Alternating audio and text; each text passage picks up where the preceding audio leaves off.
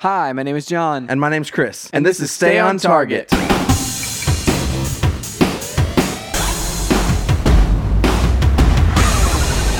Hey, everybody, welcome to Stay on Target. We are your hosts. You can find us online at stayontargetpodcast.com. That's right. This week, we are covering the Oscars. We are? We are. There's also a lot of news, Chris. Also a lot of news, so we'll talk about a lot of that. We were on the red carpet. Not really. I was about to say, I don't remember a red carpet unless you had a red carpet that you rolled out sometime and Yes. hey, walk across this, Yeah. I feel like we should do that sometime. We should have a Stay on Target red carpet. Okay. Maybe episode 1000. Yeah, that sounds awesome, actually. Episode 1000. We should record episode 1000. Okay, hang on. Wait, you're talking about recording episode 1000 Listen. right now? Okay, yep. We're going to lay this out here, and then if this happens by some miracle, I'm going to be that's 15 years from now, John. It's very true. I would be I mean, 47 years old. why not, Chris? How old would that make you? 45? 45, yeah. So, anyway, episode 1000. We will do episode 1000 in downtown LA. Whoa. All right. Whoa. Now you're getting crazy, Chris. But I like the sound of it. At some kind of venue. I'm not going to specify because I don't know. Because I don't even. Some kind of venue with a red carpet. Okay. In Hollywood. In Hollywood, I like it. We should also. We're coming for you, Hollywood. We should also do something rather than how they have they put their handprint because Mark Hamill's about to get his handprints, or maybe that was today that he got his handprints in the Walk of Fame or Finally? whatever. Yeah. So Harrison Ford, I would think, is there already, right? I would imagine so. What about Carrie Fisher? Did she ever I think get her? I think she's there too. What were they waiting on? Let me confirm. Mark though. Hamill. Let me confirm. I don't know. These are all good questions, Chris. But I was about to say, we should do hey, put our hands on a Is t-shirt. George Lucas there? I don't know. We should put our hands on a T-shirt that has our names on it as well. So That sounds amazing. So it's very similar. Hang on. It's to commemorate the event. We'll put our hands in we'll find some kind of concrete there and put our hands in it. Just at the local park, it's just they poured some concrete. Okay, I've done some research, Chris. Okay. I have found out that Harrison Ford is the only one of the trio that has had their star, other than now Mark Hamill has had his today, as of today. Okay. I thought that Carrie Fisher had hers, but what it looks like was that whenever she passed, a fan had altered one of the stars that was there, and so that people would have a place to put flowers and things like that. So that's what I had seen before, and it looks so they don't necessarily do their hands in the cement anymore either. Right. There's just a little symbol or whatever there. Yeah. And so George Lucas also does not have a star yet. So he should have one too. yeah, I think they should. Who decides they these should all have. things? So there's some sort of a committee, and it was talking. I was just reading this, glancing over it, and I think whenever you can have one posthumously. And so, but it has to be 5 years after someone has passed before their family or whoever can nominate and be hey, this person should get one. So, yeah, there's a process, Chris. All right. There's a process. Let's follow the process. I think The Rock got one earlier this year. It seems Sorry, outrageous to I think me. in 2017. It seems crazy to me that The Rock got his before Carrie Fisher got, or even Mark Hamill or George Lucas. Yeah, agreed. Seems crazy to me. Other than he's been in probably more movies than Carrie Fisher was. Probably, yeah, I would yeah, just say definitely, that, definitely. I don't know, he hasn't had as big of a cultural impact, I don't Right. think, necessarily. No. Maybe. I don't know. Maybe it might be close. I mean, at this point. The other side of that is with Carrie doing as much script writing and things like that she has done over the years. Yeah, true. So, for sure. I'm not discounting what Carrie Fisher did. I also don't want to discount what The Rock has done. Of course. Well, it just seems crazy to me that they've been around for longer as well. Mark Hamill and them. True. And so it's the just not getting a star until now seems a little strange to me. But you just can't give them out to everyone, Chris, but we're gonna get one on episode 1000. Eventually, you run out of roads. What's crazy? So down in Hollywood, they're everywhere, all over that area because they just have to be because they're they don't pile them on top of each other. Or It'd whatever. be awesome to be the first podcasters to get a star. I wonder if that. I bet you think that's happened? Well, they put a little. They put those little brass icons for your contribution for what it is, for what you are. I think a director. I don't know what they have. I know it changes depending on what what your role in the movie industry is. Right. I mean, this is the thing. Like, maybe Roger Ebert, but he didn't have a podcast. You know what I mean? Like, Yeah. Well, I also was thinking, like, if somebody has a star, but then also like starts hosting a podcast, like that technically they're not there for true. podcasting, Right. but technically they would be the first. I want to be the first people there podcaster. for podcasting. Yeah, that'd be wild, man. That'd be wild. We got to move to Hollywood now. gotta get this rolling, man. This thing, we have 15 years to make this happen. It's a long time. It's long. I feel like, A lot can happen in 15 years. a lot could happen in 15 years. But Chris, we're just dealing with what I'm happened. not holding out. I'm not sorry. I'm not giving up hope Of course not. at all. Never. No. But we're talking about this week. Yeah. What have you been up to? So this week I have not been up to a lot. So we talked about on the podcast last week, I went to the AMC 24-hour Best Picture Marathon That's right. on Sunday night. How was that? It was great. Yeah? I made it most of the way through. I fell asleep in the next last movie. Okay. During Call Me By Your Name. Okay. They put one of these. I mean, it's a good movie, but it's slow. Yeah. And it was at 2:30 in the morning. I think so. Okay, so if memory serves me correctly, like 2 or 3 years ago, a similar thing happened, like where like they put a really like kind of slowly paced movie kind of in the middle of the night. Yeah, I'm trying to remember. Like, I don't remember which one it was, but I remember having this conversation basically. I think before. I mean, honestly, I'm not saying you put all the slow movies up front. Like, but you could have put something like Dunkirk here, where a little more exciting. I mean, who's going to sleep during Dunkirk? I mean, and even something like 3 Billboards Outside Ebbing, Missouri. That was started at 5 a.m. I mean, that's a more upbeat movie, not upbeat in tone, but like it's more happens. I guess it's not just people milling around talking to each other. Yeah. This is so there's some action. There's fire. There you go. So it's just, I mean, there's definitely like movies. There are definitely fantastic movies. Yeah. That like I would not be like, I'm gonna watch this while I'm tired. That you wouldn't pick and go, oh, that's the one I want to watch, but while I'm tired. Because you can't really pay attention even if you are awake. Sometimes I'd been tired for a while, and it was probably because it's a 2-hour, 17-minute movie. It was probably about an hour and a half in, and I was just like. I just literally gave up. I was like, I'm sorry. Mm-hmm. I apologize to this movie. Yep. I can't last anymore. So I fell asleep for probably about a good 45 minutes-ish. I'm honestly surprised that you lasted a really long time. Yeah. And I think like the night before we had been playing like Fortnite up a little bit too late. I mean, I got off that, I made sure I got off that night at around 11. Okay. Because I was like, if I don't go to bed, I'm going to completely regret tomorrow. That makes sense. Yeah. So other than that, it was great. I mean, it was great even then. I slept well. Of course. But because of that, my entire week has been thrown off in terms of I've just been super tired all week. The old sleep clock, Yeah. I mean, I think on Monday I woke up around 5. And until last night I slept almost 12 hours. So like that was the catch up time. So anyway, that's been pretty much all I've been up to. And we'll talk about all that stuff later. I like it. Yeah. Unless there's, I feel like there's something I was going to talk about here, but I don't remember. Well, while you think about it. Yeah. I will say I saw Star Wars The Last Jedi again. Yeah. Used the old movie pass. This is like the last week. Like I've been keeping my eye out because like I wanted to see it again for sure in theaters. Yeah. And so like this is the last week that it's basically listed around this area.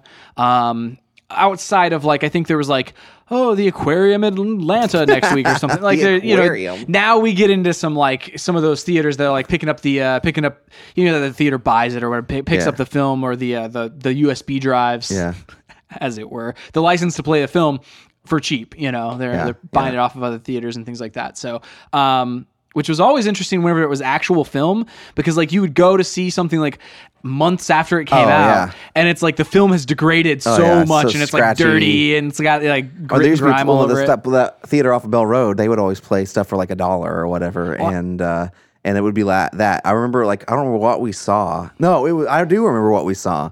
It was we saw Snow White and the Huntsman there.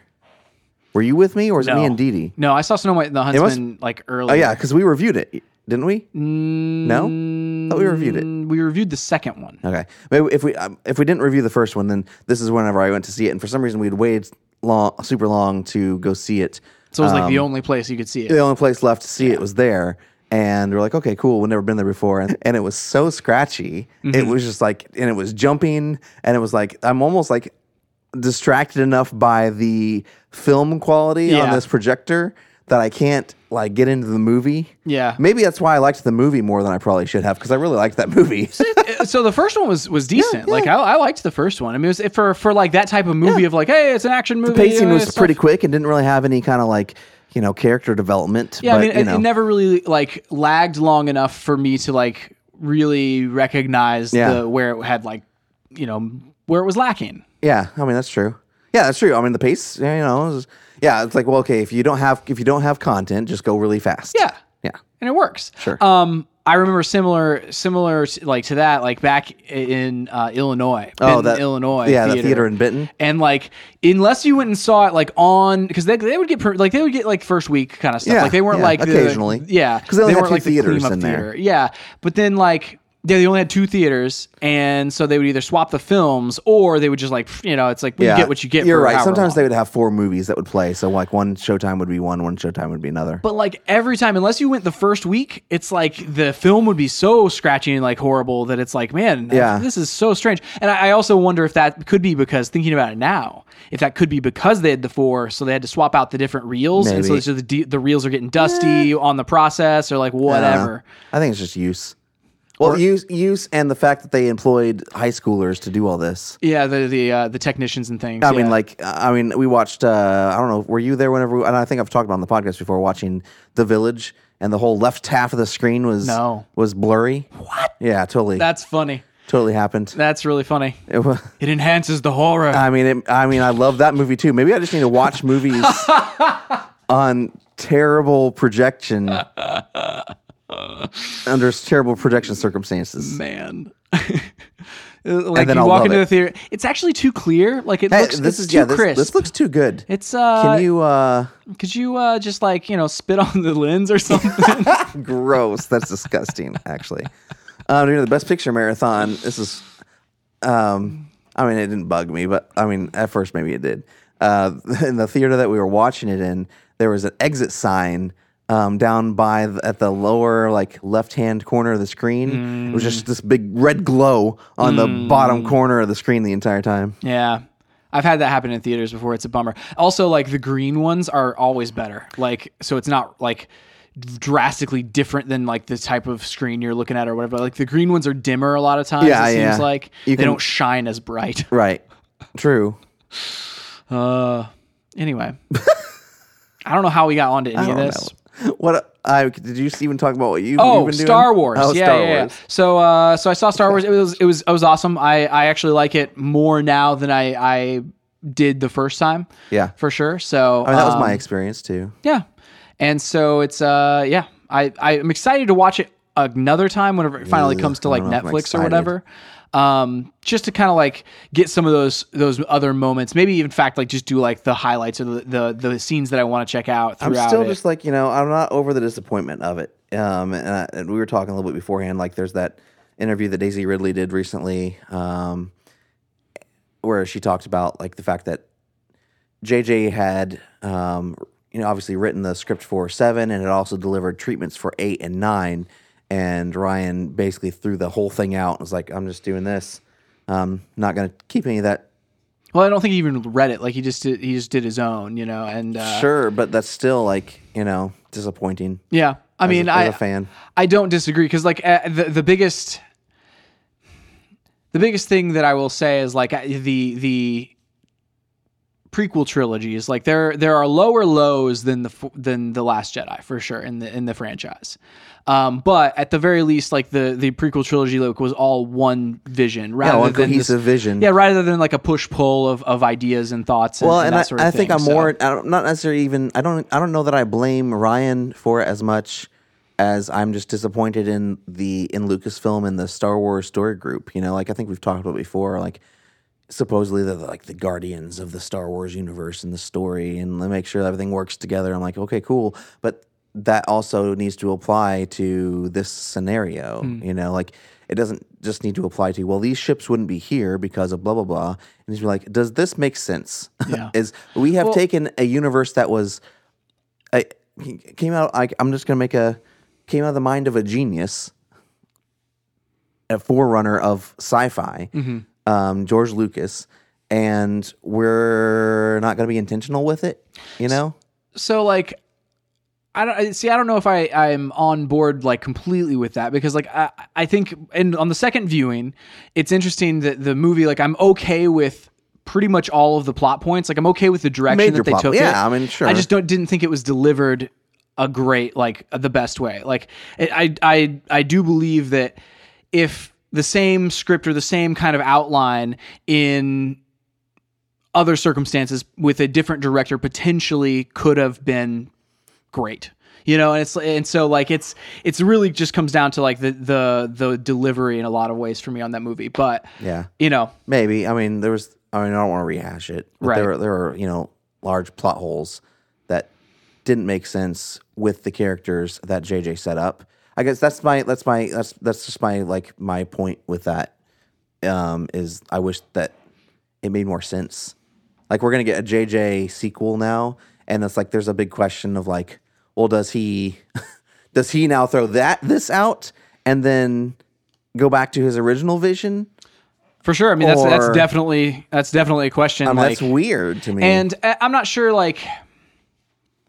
That question shouldn't even be there. We don't really know like what potentially his vision would have been, or what the discussions behind the scenes were for between these films. It is interesting, going back to JJ, so we can wrap this up. I also think on the second viewing, like, there's nothing in The Last Jedi that can't be kind of smoothed over in the third movie. Yeah, true. And if he does that, that'd be like fantastic. Right. Like, I think there's ways that you can take this that will definitely like make it okay and better for me. Yeah. And then it would come down to just delivery. I mean, there's still like large plot, like the whole the whole side story with spoilers. Yeah. So there's a whole side story. Yeah. That I still like. I'm like, that still doesn't make sense in any scenario. I think it could have been worked out better than it was, like, and because like. But again, this is the thing. We're like this, and I've said this about like other things too. We have to either take it or not. Right. Like, even if in a like, hey, this could have been better if. In that scenario, it's like, well, this doesn't even matter. Also, doesn't matter saying like, hey, this is really bad. It's like either I accept it as the story. Or I don't, And I guess like my I was like bummed about it, and after the first union, like kind of got, I was like, it is what it is. I don't know if my score hasn't moved since like a week after seeing it or whatever, or my like how I view this movie hasn't really changed that much. It's just like, as on the second viewing, I was like, yeah, all right, it's better than it's better than I thought for the Star Wars universe, because initially I was very much in that like kind of shock of it all, and then transitioned over into like, hey, this is fine. So now, yeah, I mean, it's such a weird situation. I don't think with any other movie, I've experienced this. For sure.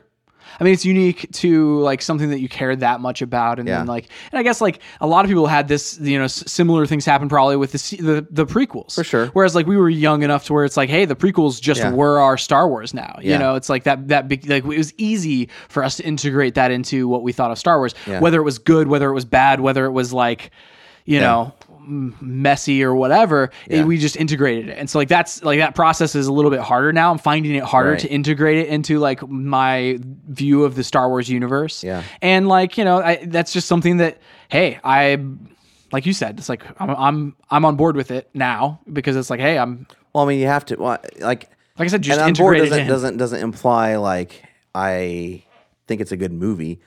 It just implies that I have to be okay with this story, otherwise the rest of the movies aren't going to make any sense, or like they don't matter at that point. You know, like. Well, I mean, like, and then you can always like. Anybody can always just take, hey, you know, I only really like A New Hope, like the first Star Wars movie. And like there's people in that camp where they just don't like any of the other ones. And that's fine. Yeah. But like in order to be an ongoing Star Wars fan, like between whether it's comics or between whether it's the Rebels TV series, or whether it's, you know, the movies moving forward, like you kind of have to, like, if you plan on like moving forward with the franchise and like being like into it and enjoying it, you kind of just that's you true. Just do, you know, either you move along with it or it leaves you behind. Yeah, and that doesn't mean it doesn't have flaws. That doesn't mean it doesn't have problems. That means doesn't mean like you're happy necessarily with it, but it's like it just means like, hey, I don't think I've said on the podcast like for a while. It's like, well, hey, we should rehash this later. I'm like, no, like we shouldn't, you know, like. But I think like it's willing to say like, or I think it's worth it to say like if I was re-reviewing this movie because I went and saw it another time. I have thought about this for a long. Like, I'd probably move this down to a 6 for me in terms of a rating. I don't remember where I put it necessarily. I feel like it was in the 7s. It was either 7.5 or an 8. I'm not sure. I think I would put it about a 7.5 if you know, just because there's so much in it that I actually like. So yeah, I mean, agreed. I mean, without re-reviewing it, right? But yeah, like I think mine's moved to a 6. Yeah, you know. Pretty sure mine was at an 8, and it's at a 7.5. But like I said, like after a week or so, I was pretty down on it, and now I'm kind of like back up after having watched. Yeah, that's it what's again, funny so. Is like I had the same experience. Like after you watch it the second time, it's funny that like you know the positives shine out a little bit more. Mm-hmm. But it's also interesting to me like how much the lows actually end up bothering you the more you think about it, or me at least. I didn't use that as in terms of you, but I meant that in terms of just a person. You know? Yeah.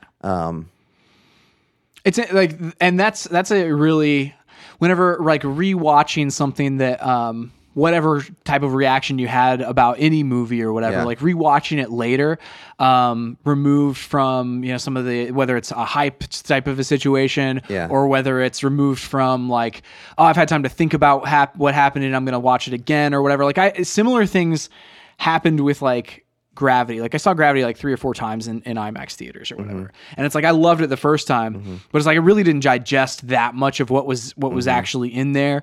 And then each subsequent time, like was, a couple of weeks later, a couple of weeks later or whatever. And it got like elevated, like better and better and better, where it's like, man, I don't even like anything that I potentially would have thought was like a flaw on the first viewing. I like either noticed things that like helped that out, or like the things that were meaningful became even more meaningful, and the things that were kind of what I considered maybe a detriment early on, like they shrunk. How often? So it's interesting to how watch often that do you change. think your actual score would change though? I don't know that my score would change that much. I think my enjoyment of it changes based on my circumstances. I think it depends on the movie, and it depends. Yeah. So with the way we review, whenever we review it, like right after we see it, there are times where like I'll wake up the next day and be like, you know, oh man, you know, underrated that one probably, you know, or whatever. And so like, you know, it happens both directions too. So unless and it's like that's why so many times like scores, or you wake up and you're like, I probably overrated that when it's like Power Rangers. Well, you know, I mean, but that's why like scores, you know, are so interesting anyway. Yeah, well, like I think in this one though, this is a drastic scenario. I would say most of the time I wouldn't change. I wouldn't go back and change my rating on something. I mean, especially like that's like 1.5, 2 points down. And like and again, I would be mine's really, only like a half point. I mean, this is you know, how many months later? Yeah. So 3 months later. Yeah. Right. Yeah, that sounds right. Yeah. So 3 months later, like again, like I wasn't even willing to gut reaction change my score. Probably, you know, weeks after. Yeah. It's more like, okay, I have to be sure that I legitimately do not agree with that score anymore. Yeah. You know? Yeah. In order to change it.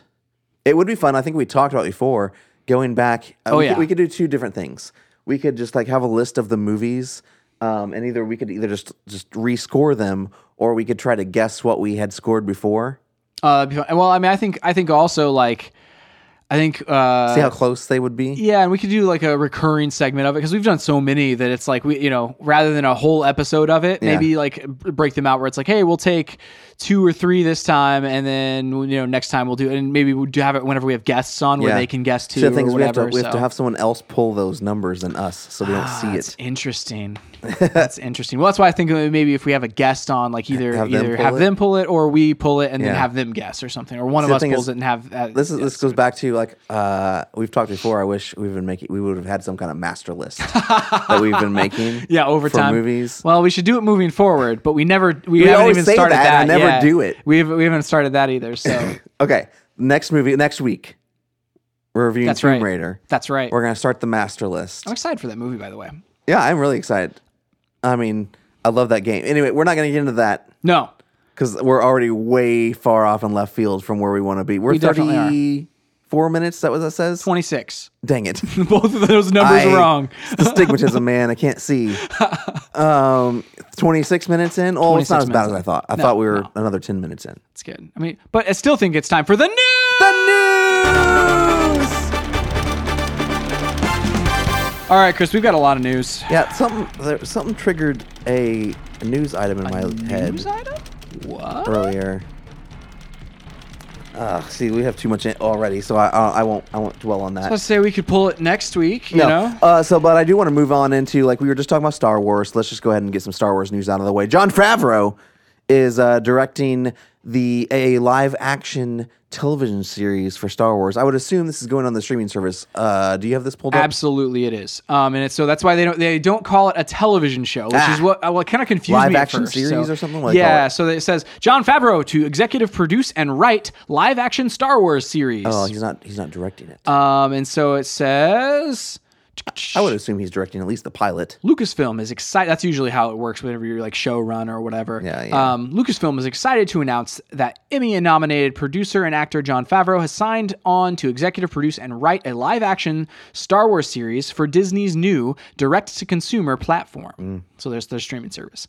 Favreau is no stranger to the Star Wars galaxy, having played roles in both Star Wars The Clone Wars animated series and in the upcoming Solo, a Star Wars story. That's weird. And there's some quotes from him. There's some quotes from Star Wars execs. Happy shows up. I mean, that would be hilarious. Like if we're talking like the MCU is now the Star Wars universe as well. They're merging the two. What if though? Hang on. Here we go. What if he's just like he plays the same role but in Star Wars? Like where he's like he drives people around. He's like a bodyguard. He like that'd be funny. Some millionaire or whatever. I don't know. It'd be really funny if it was Robert Downey as well doing a cameo. Oh man. Okay. This is the thing. Robert Downey can just show up in Star Wars and do whatever, and I don't care. I love that man. I'm excited for this. It's just cool. It's interesting to see them do a live action series, television or not television, but live action show. Yeah. So yeah. I'm excited about that. Yeah. Also this week was the Star Wars Rebels series finale. Now, no spoilers because I haven't seen it. You haven't seen it either. Me neither. I'm a couple episodes back. I think I stopped. I watched a few in January or whatever. But I'm at that point. So. I have the whole season. Okay. And apparently something happens in the next to last episode that potentially changes the entire Star Wars universe. So it is my goal this weekend to watch the entire season. Yeah.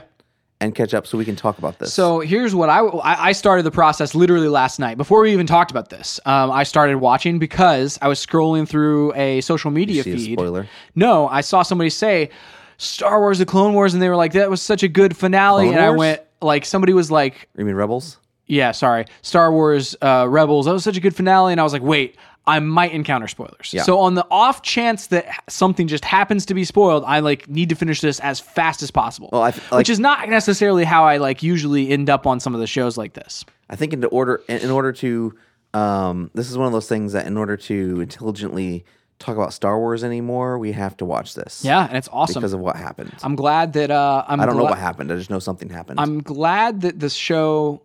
And it always has not only enhanced it, but has real weight. to the Star Wars universe, because I think so many times like with like the Netflix Marvel series or whatever, it just doesn't feel like they have the weight to the rest of the universe. So it's like it's a distinctly one way kind of interaction where it's like, oh, something the Avengers do affects the shows. So something the Star Wars, like the mainline Star Wars movies do affects the shows. But like it's nice to see that the show can also affect the larger Star Wars universe. So. Yeah.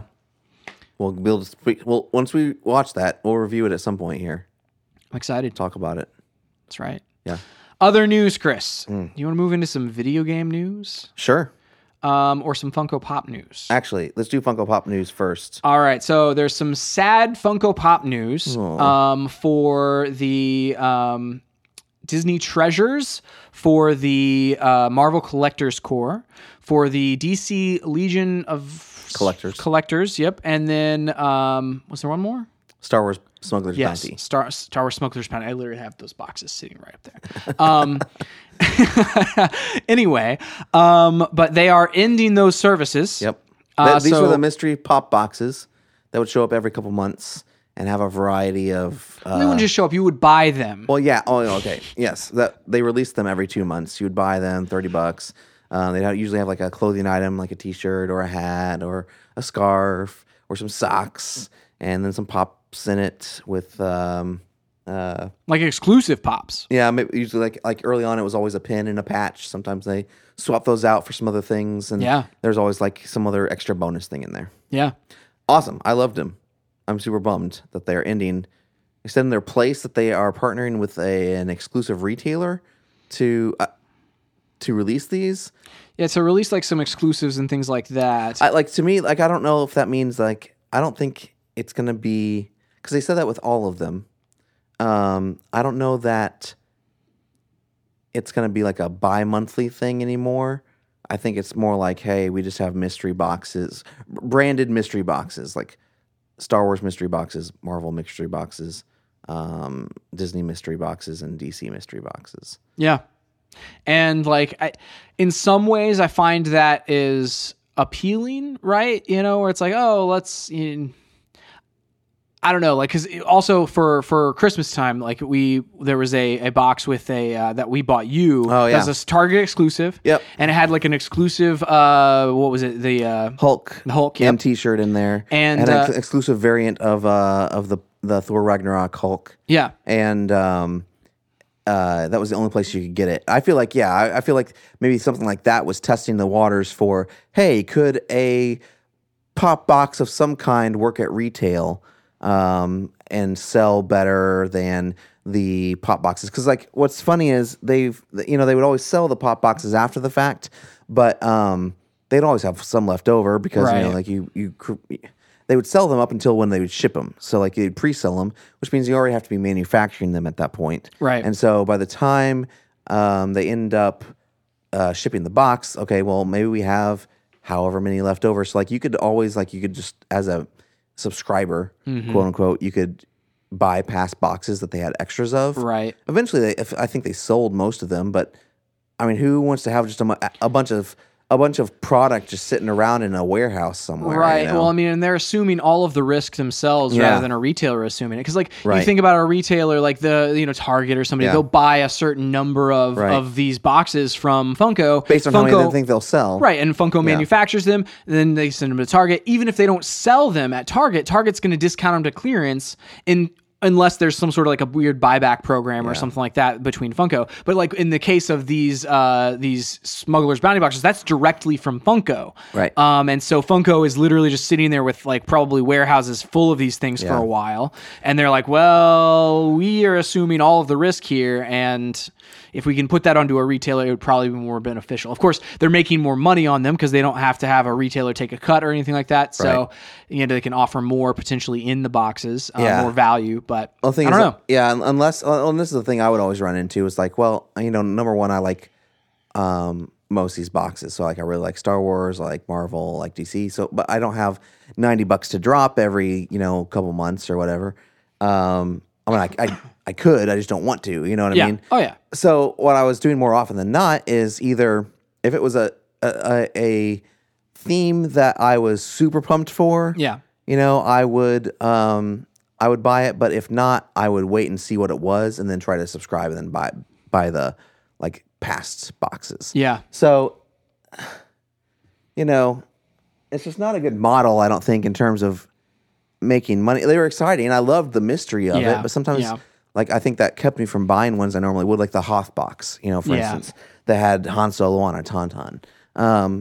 They didn't have any of those left over, and I should have bought it whenever it was out. But that's the risk that you run,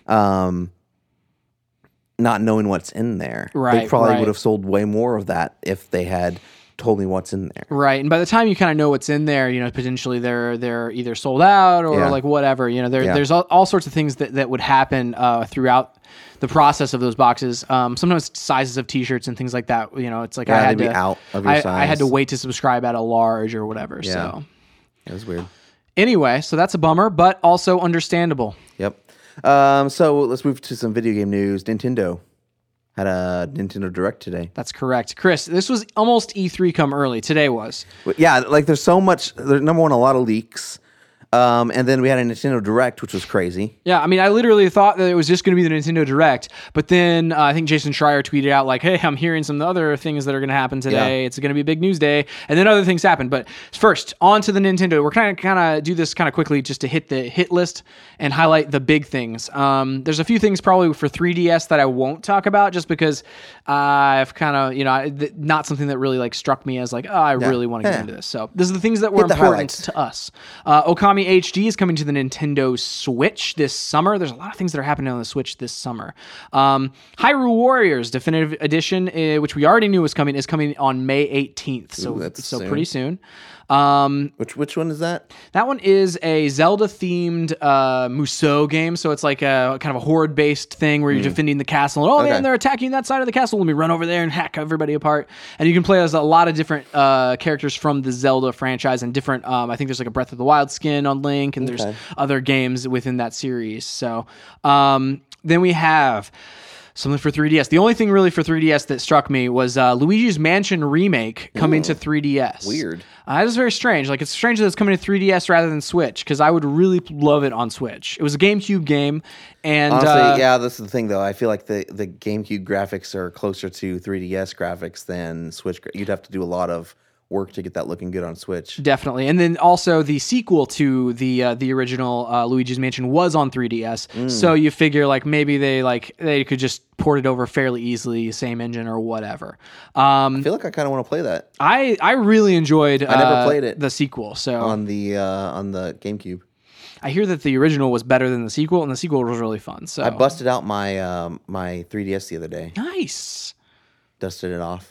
I still need to finish. There's one Fire Emblem game that I want to finish, which I actually thought we were going to hear from that game today, but we did not. So I suppose that one's an E3 thing. The next announcement was the Mario Tennis Aces release date. That is coming June 22nd. Okay. So that's another summer thing. We've also got some third-party stuff. Crash Bandicoot Insane Trilogy is coming to Nintendo Switch, really, PC, and Xbox One. So it came to PS4 earlier. I guess it was summer of last year, and then now it's coming to all of the other platforms this year on July 10th. That's nuts. That's really crazy. Cool. They announced that in the Nintendo Direct. Yes, they did. Weird. Very strange. And then we have Captain Toad's Treasure Tracker, which was a Wii U game, really well-liked Wii U game, is coming to Switch and 3DS on July 13th. So another summer thing.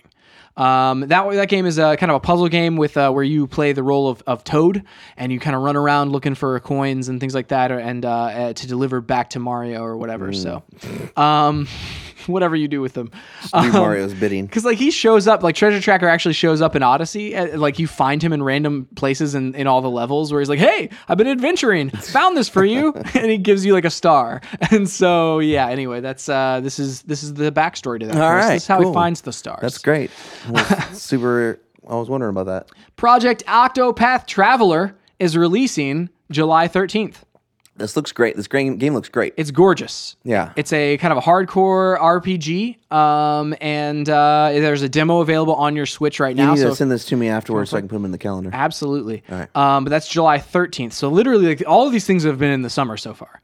Yeah, that's kind of weird that they're piling there. Well, this is the thing. Some of them just say summer. I feel like some of those could get delayed. That's true. Or potentially be talking about late summer, like August or something like that. Yeah. So, South Park, The Fractured But Whole is confirmed for Nintendo Switch. Dude, that's awesome. This is a game. So, loved South Park: The Stick of Truth. I played that on the 360. I wanted to do The Fractured But Whole, but I just haven't made it a priority, had time. Yeah. But if this is on the Switch, I can play this on the go, quick bursts.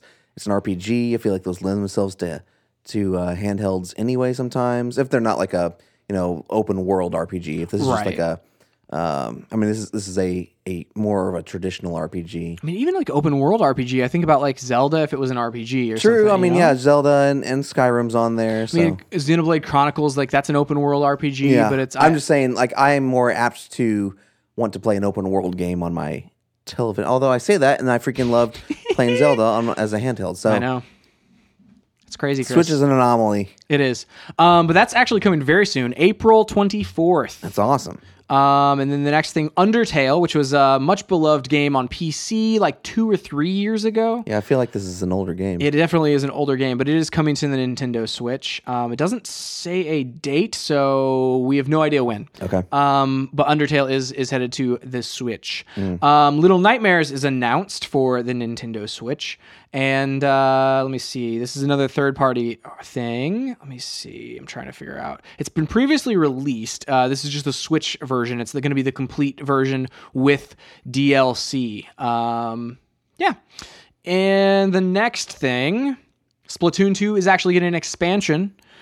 Single player DLC, which it changes like the story from being about the Inklings to about the Octolings. So you change sides of the battle, I think. Interesting. And then once you finish the campaign, you can then customize your character to play in multiplayer as an Octoling instead of an Inkling. So it gives you, if you finish the campaign, it gives you this incentive for the multiplayer, which is cool. That's cool. I will definitely be diving back into that whenever it comes out. Did you finish the campaign? I'm like halfway through it. Okay. It's fun. It's just I think the Mario plus Rabbids came out while I was in the middle of it, and that kind of just dominated my interest on that. So and I haven't gone back. I hope that it's something. Maybe I'll do it before this comes out, but I hope that it's something that I haven't lost the skill to be able to do. You know how that happens sometimes with because it's kind of like a platformer, a shooter kind of platformer. Anyway, so then let me see. The last thing is also the biggest thing. Super Smash Brothers, yes, for Nintendo Switch has been confirmed. That's amazing. Did we talk about this on the podcast yet? Or we talked about how it would be awesome. I think it was. I think it was in some of our last week whenever we were talking about the Switch, looking forward. We were saying that this was rumored. There's some rumors. Yeah. So dude. Okay, so when is it coming out? It does not have a date, but I would imagine fall. So it says 2018 coming this year. 2018. And do we know if this is a remake or a brand new? We don't know. They just say Super Smash Brothers for Nintendo Switch. So it could be some sort of a 0.5 edition because they do have some new characters that they displayed, like the Octolings from or the Inklings from Splatoon are involved in it, as well as a potential Legend of Zelda Breath of the Wild link. That'd be cool. And so so we don't know if this is a new game or if it's like the Wii U version ported over with a deluxe version like Mario Kart was. Right. I would assume it's probably that because they usually have a really long development cycle on Super Smash Bros. I don't mind that. I mean, this is the thing. Who played? I mean, okay, I know one person, Fultron. He had Smash Brothers on Wii U, but I don't even know anyone else who had a Wii U. Yeah. Actually, I do. I know one other person who had a Wii U. Chris, just I'm gonna stop. I'm gonna stop saying things. Stop saying universal blanket statements, and then then be like, wait a second. I shouldn't be using such definitive statements right now. Very few people. I know very few people. I know very few people who even had a Wii U, and even fewer that had Smash Brothers. That's right. So yeah, dude, it's a. I feel like it's such a weird statement. You go make the blanket statements that you want, Chris. Okay. But yeah, that's going to be happening. I'm excited for that. The trailer that they had was very exciting. I watched it a second ago. So it's for Smash. Yeah, for Smash. It's cool. And I love Smash. I'm excited for it, man. I really enjoy Super Smash Brothers. Dude, so cool. That's the Nintendo news. There's some other gaming news. Oh, yeah. Okay, so let's run through this. First, Black Ops 4 has been announced. That's right, Chris. Spelled with 4 I's. Roman numeral I's. 4. They were catching a lot of flack online for it not being Roman numerals. Stupid. That's why. Well, and I no think, one has ever in the history of numbers numbered something like this. right, but where their logo has always been like just straight up like bars. Sure. And so they're just continuing So that. are you saying that you are more important than the number system? No, I'm saying that they probably wanted to have a copyright on their logo, and rather than it being a Roman numeral. I don't know though. Weird. I know it's very strange, Chris. I am equally. I find it unsettling to Like look I would at. find it easier if they put like an I through a V, the middle of a V. That would be more. I mean, sure, you could copyright that, and that would be more accurate. It's true. I mean, I don't necessarily like how the 4 bars like look as well. Yeah. But it's like I understand why they would have done something completely Welcome different. to Logo Design Cast. Also, Stay on logos. it's really funny because it's like they're getting more buzz about it because That's the logo true. is strange. I know. So it's like, is that a strategy? Yeah. So I'm excited about this. I still haven't picked up Call of Duty World War II, which I need to do that and play through that. But I'm excited. I've had a weird experience with the Call of Duty Black Ops franchise. Like Black Ops 1 was good, and I think overall was the most well-rounded Yes. installment in this franchise. Black Ops 2, however, that was my favorite multiplayer in any game ever. Yeah. So much fun. So good. Both The zombies as well as the zombies as well as multiplayer. And then Black Ops 3. Well, but the campaign in Campaign in 2 was the worst. was yeah. And here's the thing. I'm going to say I didn't finish it. Black Ops 3, I can't even remember the campaign. So Black Ops 3, I don't know if we finished the campaign. No, we didn't finish the campaign in Advanced Warfare because that's we were right. working through That's the right. like realistic mode, which I would love to go back and finish. I actually did play through. I don't remember what happened in Black Ops 3 though. I don't Like either. it just didn't make an impact with me. Yeah, it's weird that it didn't make an impact with me at all with this story because I can remember so many of the other. I feel moments. like wasn't Black Ops 3 the first time that they introduced like the jump packs and the exoskeletons and all that kind of stuff yes. in the series? Yeah, well, maybe not in this. Well, yes, I mean, that let's sounds look right. it up. I think Ghost was the year before. Right. Right. Yep. Which Ghost was on the ground, but it was definitely future. 'Cause so we've it was had future, but Ghosts. it was still not exoskeleton. We've had Ghosts, and then we had Black Ops 3, and then we had Advanced Warfare, Advanced Warfare, then Infinite Warfare. Infinite Warfare, yes, and now we're back to Black Ops 4 again. Well, then we had World War II. Oh crap! Well, who are we missing? Because that's too many developers. We only Okay, have so there's developers. There's 3 developers. There's Yes. Infinity Ward, which did Ghosts, Yep. as well Treyarch. as and there's Treyarch, Who right? did Black Ops 3, Right. and then Sledgehammer, which did Advanced Warfare. and then Infinite Warfare. We're missing some. I'm gonna let me look this up. Okay, yeah. Yeah, we're screwing this up somehow. This timeline. I feel like those games are right. I just don't know if the developers did we add another developer in there at one I point. think we must not added one. I think we have the order of who developed what wrong. Or maybe the order of them wrong. Yeah, I think that's where we're Because they're messed on up. a 3-year development cycle now. Right. All right. Oh man, no, they're ranking how good they are, not the timeline. I was like, this is all out Here, of how order. good they are. Here's the Wikipedia. This will be right. All right. Wikipedia is never wrong. So it's the groupthink, man. Have you ever like looked at the edits on a? Oh, yeah. On these things, like sometimes it's like they'll change like one word, and they'll be like, "Oh man, really wanted to edit that." Like it takes so much to edit a page, though. Yeah. So, but people do all the time. All right. So we have Call of Duty Ghosts, Okay. which was developed by Infinity Ward. Right. We have Call of Duty Advanced Warfare, which was after that. Oh, wait. Yep. Advanced Really? Warfare was Sledgehammer Games. Sledgehammer. And that Okay. was, yeah. So like I said, I think we had the order wrong. Then Call of Duty Black Ops 3. Okay, so Advanced Warfare was whenever they introduced the exoskeletons. Yep. And then Infinite Warfare, which was Infinity Ward again. Okay, that was 2 years ago. And then Call of Duty World War II, which was Sledgehammer Games again. Okay. So like I said, we have the right games, wrong order, and then Yeah, now we have now Black that Ops makes 4. sense. So, yeah. Well, it bothers me that I can't remember the Black Ops 3 campaign. Agreed. I'm gonna have to read a synopsis pretty much right after the podcast. So, Okay, so I'm excited about it. This is the thing. Call of Duty's kind of fallen off my radar in recent years, and for all accounts, World War II is fantastic, and I need to play it. But when faced with things like Fortnite, that's taken a lot of my time, and Destiny before that, it's like it's a lot. It's a lot to add another multiplayer game to my list, and if I'm not going to play the multiplayer, then it's a big ask for me to pay $60 for a game. I will also say with a 4-hour campaign, the developers that have made the last 2 Call of Duties, have not, like the previous 2 that they had developed, so Advanced Warfare and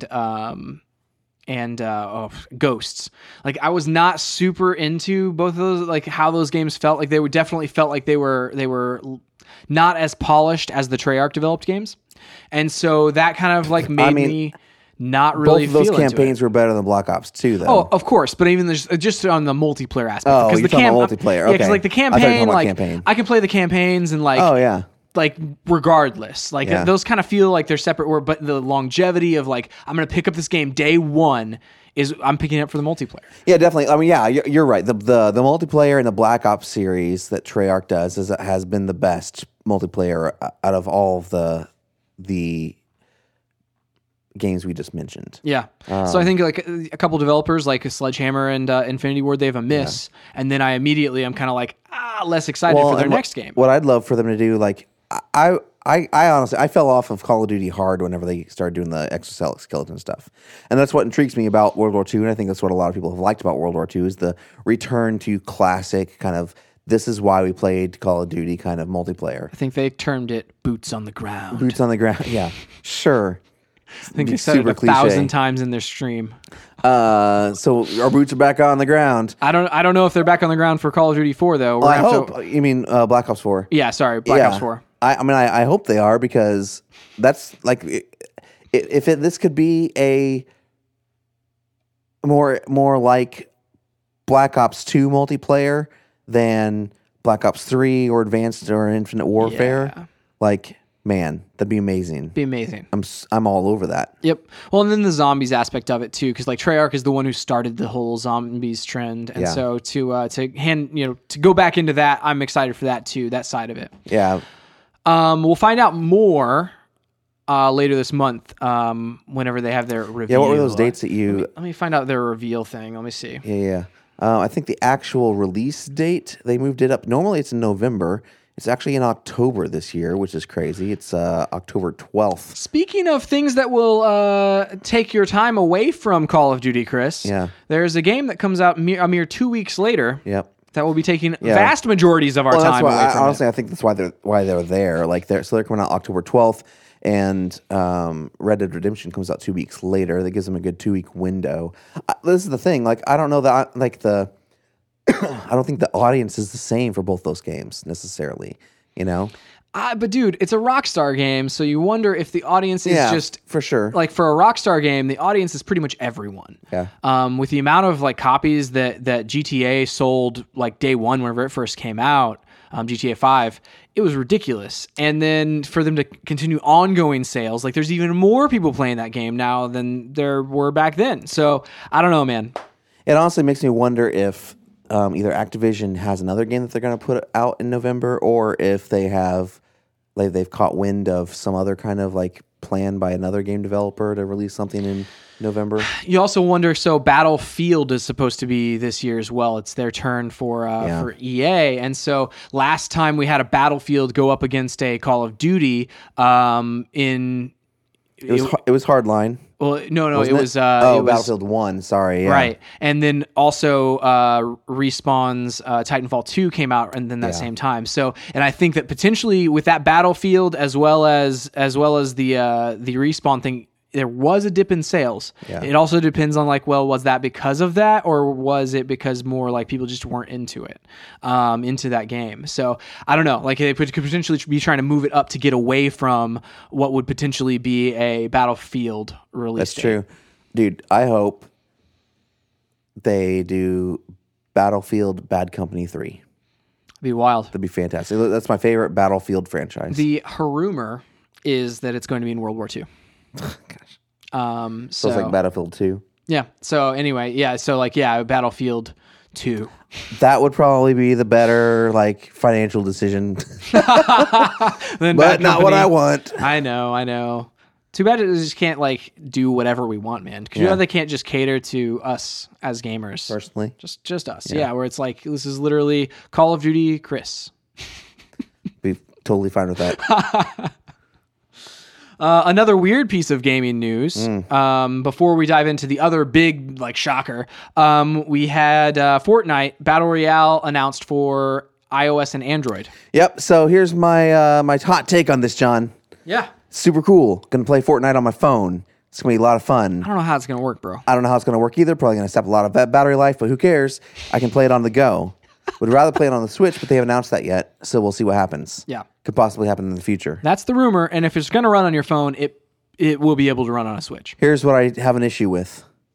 So in this announcement, they announced that partnering with Sony, this is going to be cross-play on iOS, Android, PC, and PS4, completely locking out the Xbox from any of that. Any crossplay. Probably in retaliation for the exclusivity deal that Microsoft signed with PUBG, which is a very similar game, as we've discussed before. And makes me I just want all the games to be available everywhere except for first-party games. Keep your first-party games. Yeah. That's fine. Stop making these stupid third-party deals that lock people out from content. I'll say this, okay? So I understand from the perspective of like this game has not released on any console and the developer's like we can't focus on more than one console at a time. Sure. And a console manufacturer is going to pay us lots of money to put it on their console first. Yes. Right? Like Cuphead. I get that, right?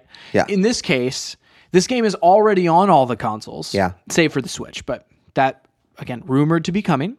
But it's already on the consoles, but all you're doing is locking out the crossplay, which is adding to this drama of like Xbox. Of Sony not wanting to do crossplay. Exactly. And Sony has said before, like, we don't want to do crossplay, but they're doing crossplay in this situation, but not with Xbox One, which is really frustrating. Because Xbox One, like Phil Spencer has been like, hey, anytime Sony wants to do this, I'm in. What if Microsoft gets some kind of deal where they could crossplay with Switch? I don't even know, dude. It's all of the shenanigans. I wish they would just stop with the shenanigans. Yeah, it's stupid. All of the weird like shenanigans of exclusivity and stuff like that. Like I'm with you, where it's like, hey, if the developer was like, hey, I'm going to put this on consoles, I'm going to put it on both at the same time, that's awesome. But if they were only planning on putting it on one and one of those manufacturers wanted to pay them money for it, again, I'm fine with that because it expedites that process of putting it on any console. This is the thing.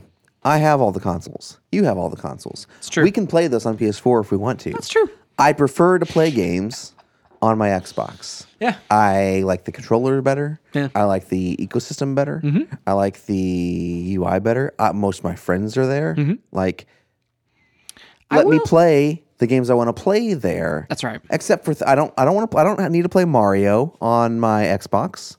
I don't need to play God of War on my Xbox. I don't need to play Halo on my PS4. Exactly. No, I don't. Just let me play the games that I like. And don't lock me out from features just because I choose to play on the platform of my choice. Yeah. It's not. This isn't present in any other industry. Yeah, it's like, oh man, AMC has the exclusive rights to this movie. Yeah, you don't go to an AMC theater and see a different movie than the people who go to a Regal theater. Or see the same movie but with like different scenes because there's a different feeture set. You know? Or even like, hey, I watched this on a Roku device versus a Samsung device. Yeah, so I obviously saw a different cut of the movie. No. When you download A Tale of Two Cities onto your Kindle or on your Nook, you don't get two different versions of the book. It's insane. Oh, to what me. if you did? That'd be so funny. The closest thing is whenever it's like, hey, this Taylor Swift album, if you buy it at Target, you get 2 extra songs versus, somewhere else, which I also hate that because it means that I have to buy an actual CD. I have more of an issue with the fact it's a CD than the exclusivity deal. But it's still like you can still take that disc and play it on any MP3 player any CD player you want. Well, and you can import it into your iTunes and like it's there then. It's there. And, yeah. Get it on all your other devices. Yeah, I get it. I hope at some point in our lifetime everyone just gives up on this whole endeavor. So it's so funny because like it has to work, otherwise they wouldn't stop. Like they wouldn't keep doing it. Talked about how it works. Like I feel like we talked about this last week, didn't we? I don't know. We talked about it sometime recently. Maybe it was whenever Fultron was here. It has to on our 250th. Whenever we were talking about like, hey, the advertising and all that kind of stuff. Yeah, it definitely has to work, or else they wouldn't do it. I just wish it didn't work. Stop. I don't even know how to fight it. No, there's no way, Chris. How do you fight it? There's no way to fight it. You just like, as a consumer, you have to do what's best for you as a consumer, and then that's what it is, Yeah. Oh man. Anyway, that's the hot take on that. The on to happier news. The Division 2 has been announced. Okay, so I think this is pretty cool what's happening. So they've announced the Division 2. It's going to come out. Did they say later this year? Don't know if they've released any details. Okay, so it's coming out. I'm not even sure that this was supposed to be announced today. Yeah, no, I think it was leaked. So this is the thing. It's they announced a roadmap in the Division 1 that basically takes us to the Division 2. I don't know why this is not loading on our Discord server. Right? Oh, there it is. Okay. So the road ahead takes us through September in the Division 1. And in that, looks like the last 4 months, there's like specific gear that you can pick up that will unlock in the Division 2. Yes. That you can unlock by performing, they said, achievements in Division 1, whatever that means. Like probably just, objectives. Probably your standard, like, go take out this many bosses. Yeah, I mean, who knows? Something like that. So we assume this, like, if this goes through September, then maybe October. I see. My thing is, Chris, if it comes out this year, are we dropping Call of Duty, the Division 2, and Red Dead in the same month? That's my thought. Is that if they're trying to beat Red Dead to market because it's a third-person game, these are both third-person games. Like you said, like the market Open for Call games. of Duty and the Red Dead Redemption 2 are not the same, right? This is closer. But this is way closer, being a third-person action game. Yeah. With shooting mechanics. In Open both. world game. Yeah. And so you would assume either they're going to try to beat it out to market, or my prediction would be it's either going to come out early October, or it's going to come out next year. So early next year, like similar time slot to where the Division 1 released back in the day. So that would have been like February or March. I'm excited about this. So like there's I hope that they're careful and learned from the mistakes that Bungie made with Destiny 2. It feels like they have, like, since Division 1 since I left Division 1 and stopped playing, I've gotten back into it a little bit recently. But they've changed the game a ton. Like they've updated a lot of things, a lot of systems. The end game is actually rewarding this time around. It's a little complex, but it's actually like it takes away the gear hoarding aspect of it that I feel like we kind of got into at the end of the Division. And it was a little bit, as someone who has that tendency to like like my digital like outfits and stuff like that, I want to keep them. Like it definitely encouraged that behavior. Yeah, well, they fixed a lot of that stuff. Like a lot of that, like, so now, like, clothing doesn't take up inventory slots and all that stuff. It's like they I mean, honestly, this is a completely different game. It's kind of like Destiny 1. With like Destiny 1 at the end was a drastically different game than the end of Destiny, or the beginning of Destiny 1. So like 3 years before. Right. Same kind of thing with the Division. Like this is a drastically different game, which is great. Yeah. they need to carry that over to Destiny 2 and not just completely Division 2. Sorry, Division 2. Why do they both start with the letter D and E? No, wait. No. Division is not spelled with an E. D. Like we used to abbreviate Destiny 1 and 2 as D1 and D2. Same thing here. Well, yeah, what are we going to do now? Nothing. Anyway, they need to learn from the mistakes, make the game better, not different. Now, I want to kind of briefly branch off. I have a quote, by the way. Okay, go ahead. I have a quote from this is for The Division. Okay. Creative director Julian Garrity has said that the sequel will take, quote, everything we learned over the past 2 years and applying it toward the sequel to make sure we get it right. Sure. I think Bungie said around the same thing. I'm going to ask you a series of questions. Yes. What was the main driving force behind the reason that you played Destiny 1? I would say twofold. Okay. First was unique gameplay experiences with friends. Okay. And then the second was personal achievement in the form of loot. Okay. And whenever they introduced those books, like it was, filling out those books. So it was like personal achievement, basically. Achievement based. Yeah. What's your motivation for playing Destiny 2? The first one is still true, like the unique experiences with friends. Yeah. But that only really gets you so far. Yeah. Where like once you've done everything and done it multiple times, it's like, hey, okay, well, what am I doing? Uh-huh. I'm not talking necessarily in the in game, not now, because we're not playing it. Right. What was your driving force for the rest of it? I'd say still the unique experiences with friends, and then getting the like gear and shaders that I wanted. Really? Really, like, because with the Iron Banner and things like that, like I wanted that Iron Banner set really badly, so I did it. Once I got it, I was like, none of the other sets look this cool, so I'm done. See, for me, I think like I'm talking about the actual time I spent playing it, not whenever I was trying to make the end game be Destiny 1's end game again. Yeah. I think like I agree with you on the first. Like Destiny 1 was about multiplayer, playing with friends, and getting loot. Destiny 2 was about multiplayer, playing with friends, and story. That's why I think the first... Yeah, definitely story. I mean, like, the campaign is way more robust, so they train you in the campaign where they didn't in Destiny 1, that, hey, the driving force here is the story. It's narrative, yeah. Narrative.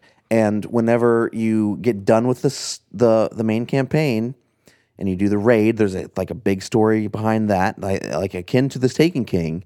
I think that was the first time we had like an actual like narrative, where it felt like there was a narrative within the raid, and then they continued that with Wrath of the Machine. We get on with that, and then the first DLC drops, and it's like, this is the worst story I have almost ever played in a first-person shooter, where you basically don't get to do any of the cool things. You just hear about the cool things, and you're just running through these weird, like, randomly generated areas, and none of this feels like it drives anything. Sure, you're getting some loot, and there's like these different guns, but they haven't trained you to go after that gear. You still only have that like desire because we knew what Destiny 1 was like. Yeah, and I guess like so with Destiny 1, like part of why you wanted to achieve a certain gun or whatever was because of the lore behind it. Yeah. And that was usually tied to the locations and like to the raids. Or the things you think about, the sleeper stimulant, like the way that you would unlock that. Yeah. And the fact that like, hey, you could only get not the Gjallarhorn, you could only get like Sins of the Past from, wait, is that in Destiny 2? You could only get certain drops. Like the Mythoclast. You can only get that in Atheon, in the first raid, Vault of Glass. And so they created these kinds of like, you would go for these specific guns. What was the one? What was the one I always loved? The scout rifle. Not Atheon's Apolog, it's That the was auto rifle. Auto rifle, or which I loved as well. The Void auto rifle. Because there was the Fatebringer from that one too. Fatebringer was in that was there. a hand cannon. Yep. Vision of Confluence. Vision of Confluence, the best gun in the game, best gun in any game I've ever played. Vision of Confluence was only in Vault of Glass, you know. So like they created these behaviors where you would continually grind a specific activity. And I'm not saying I even love the grind sometimes. Yeah. I just think that whenever we're looking back at the Division 2 versus the Division 1, they changed the objective. They changed the type of game it was to where the end game wasn't really about loot.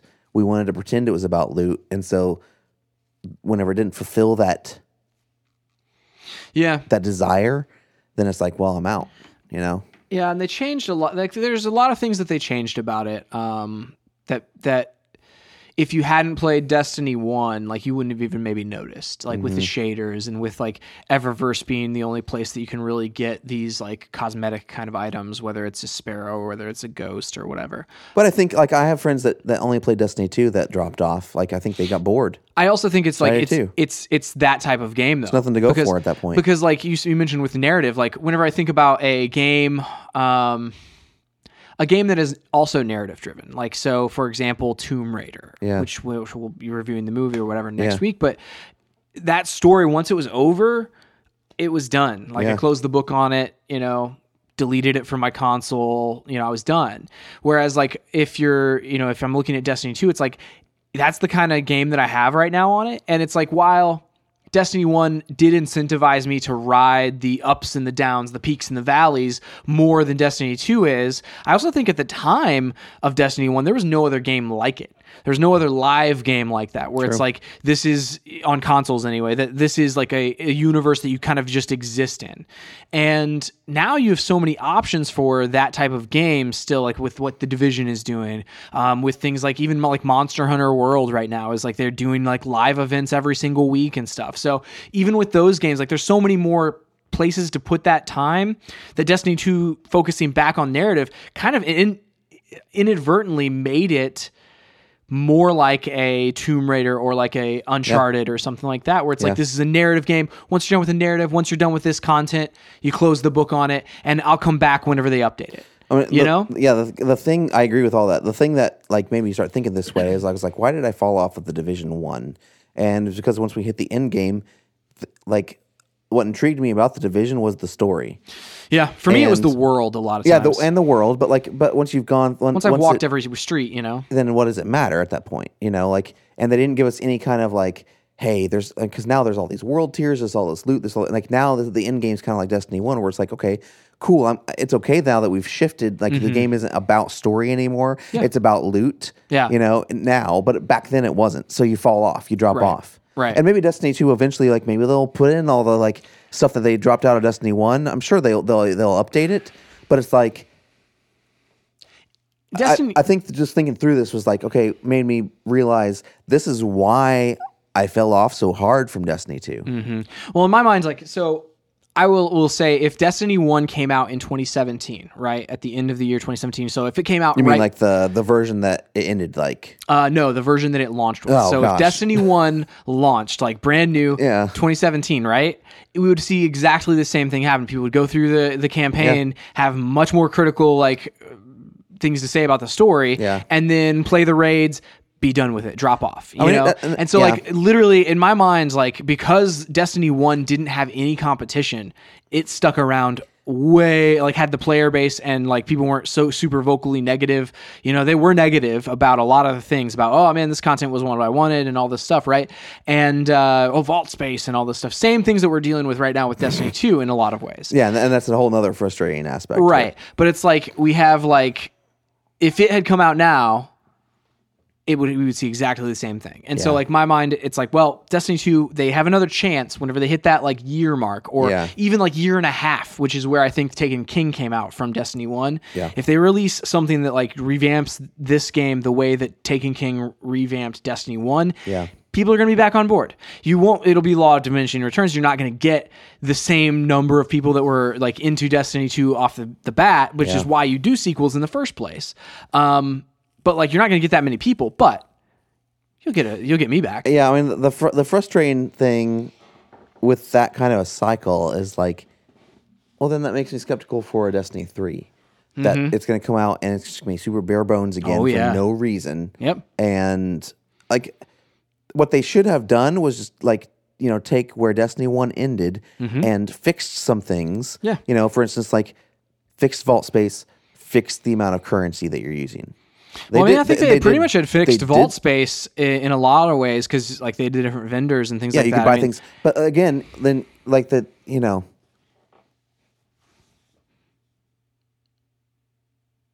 whenever you don't iterate on your game in the proper way and also change the type of game and motivation for why you're playing it at the same time, like it's just like, okay, you're just setting the entire fan base up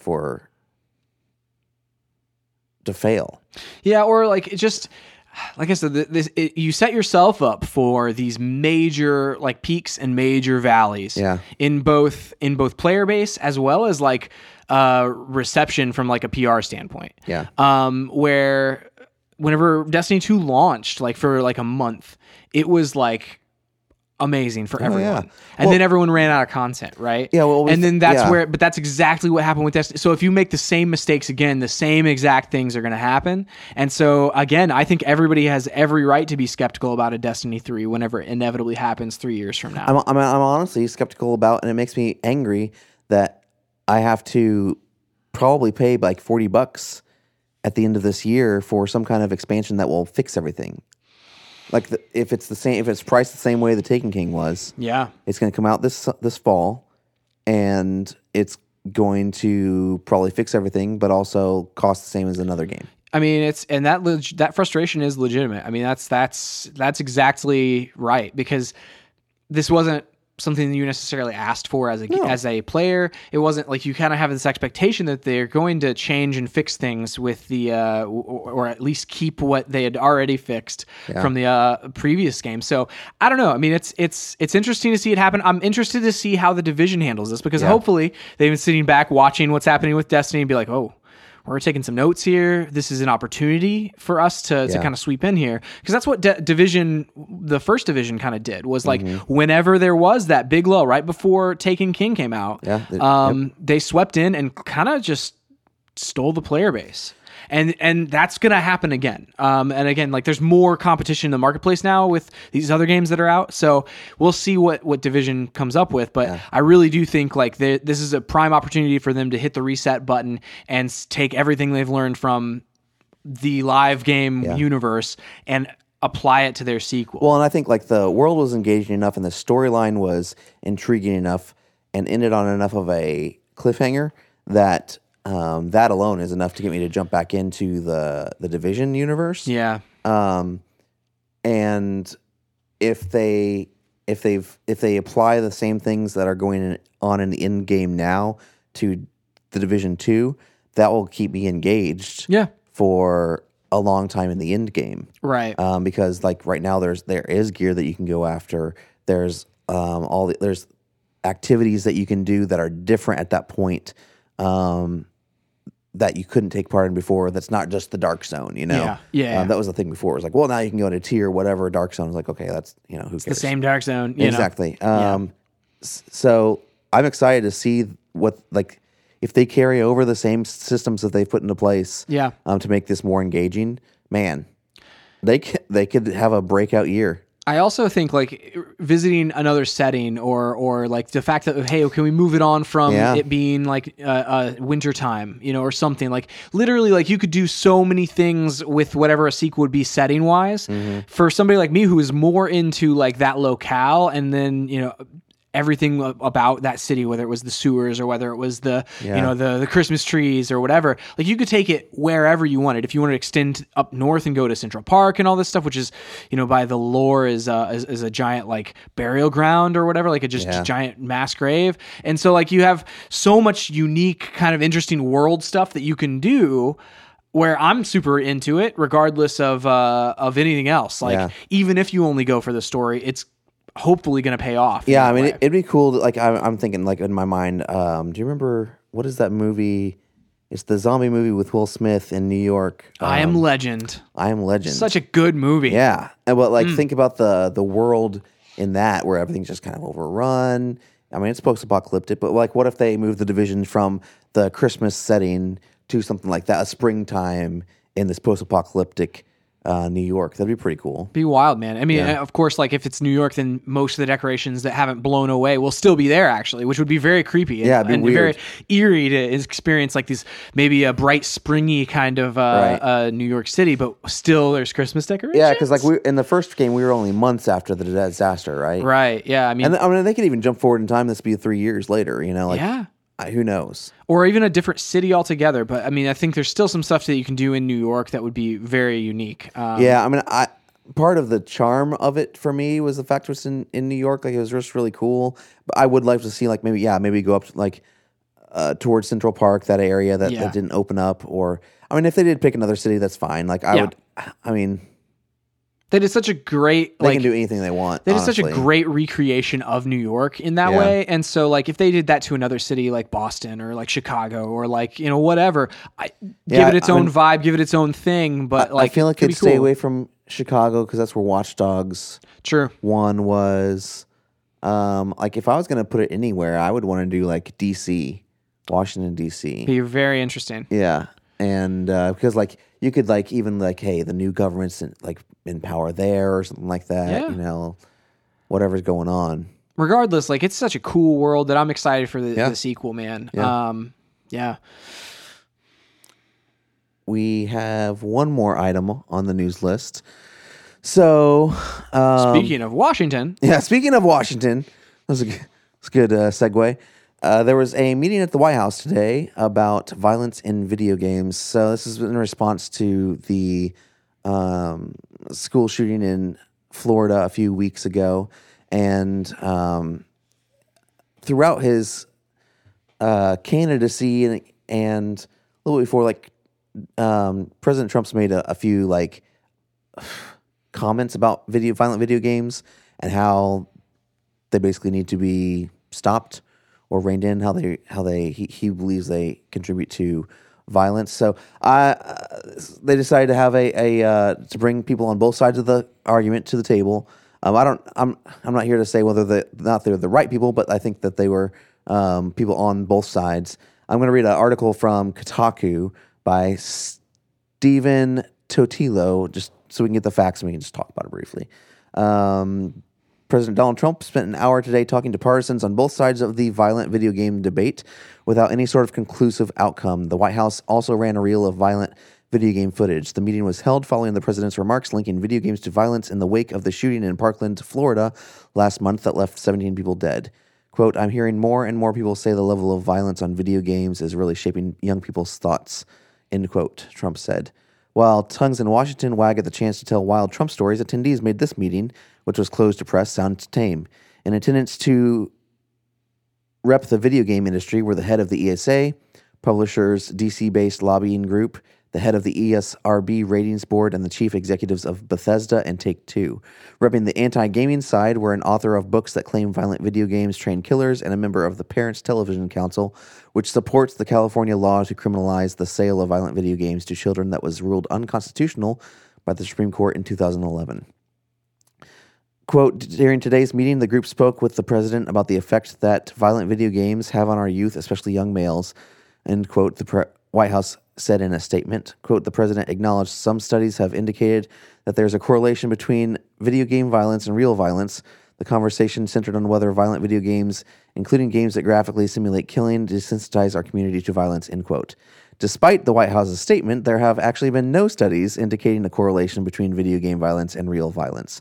Melissa Henson, program director for the PTC, which is the Parents Television Council, said, or I think that's what it is. I'll figure that out. Said in a conference call this afternoon, quote, the tone in the meeting was information gathering.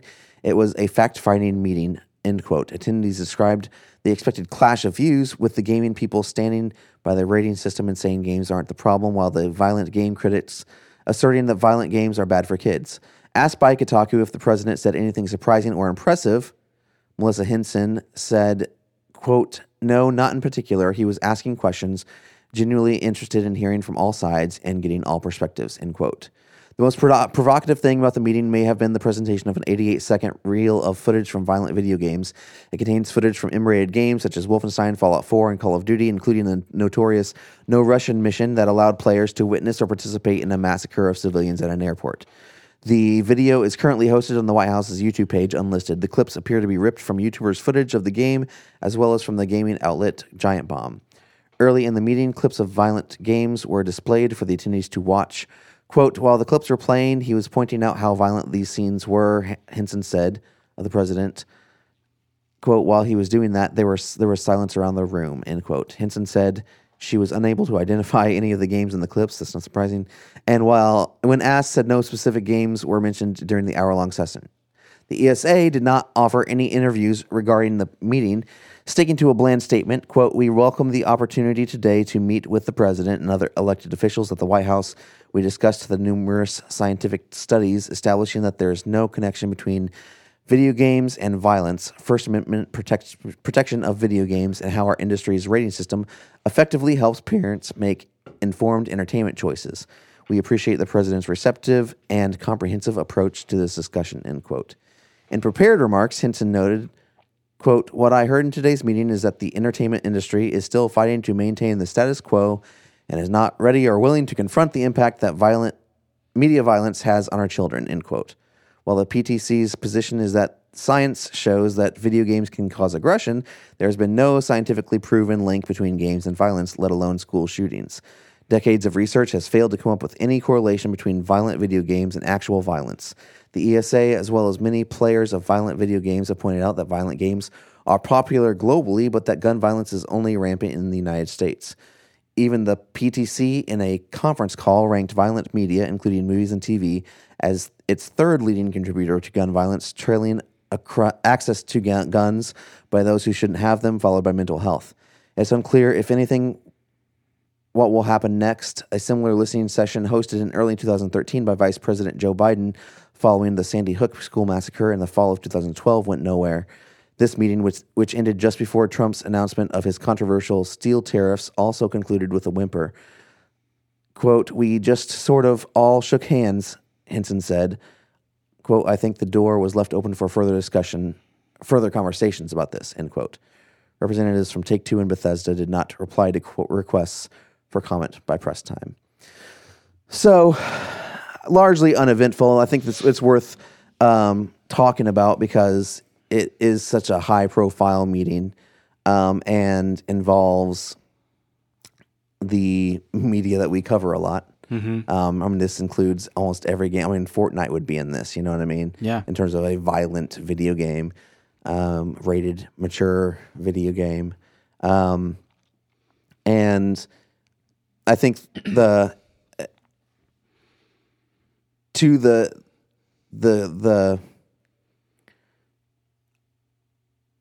credit of whoever put together the meeting, both sides were represented in a equal way. I disagree with one of them. I'm always on the side of, like, we've already said that, you know, hey, video games are protected underneath the First Amendment as free speech and as art. And, you know, if we start walking down the road of censoring video games, then we also have to start walking down the road of censoring movies, television, music, anything else, books deemed as art. And we're not, like, that's not what, we're not going to walk down that road, you know? And I'm anti-censorship in general. Right. In any form of media. Agreed. The interesting thing, and I don't think that the Parents Television Council is actually being like, I don't think they're being unfair to video games because they don't treat them any differently than they do other forms of media. Mm-hmm. They just have a perspective that is that opposes ours, right? You know.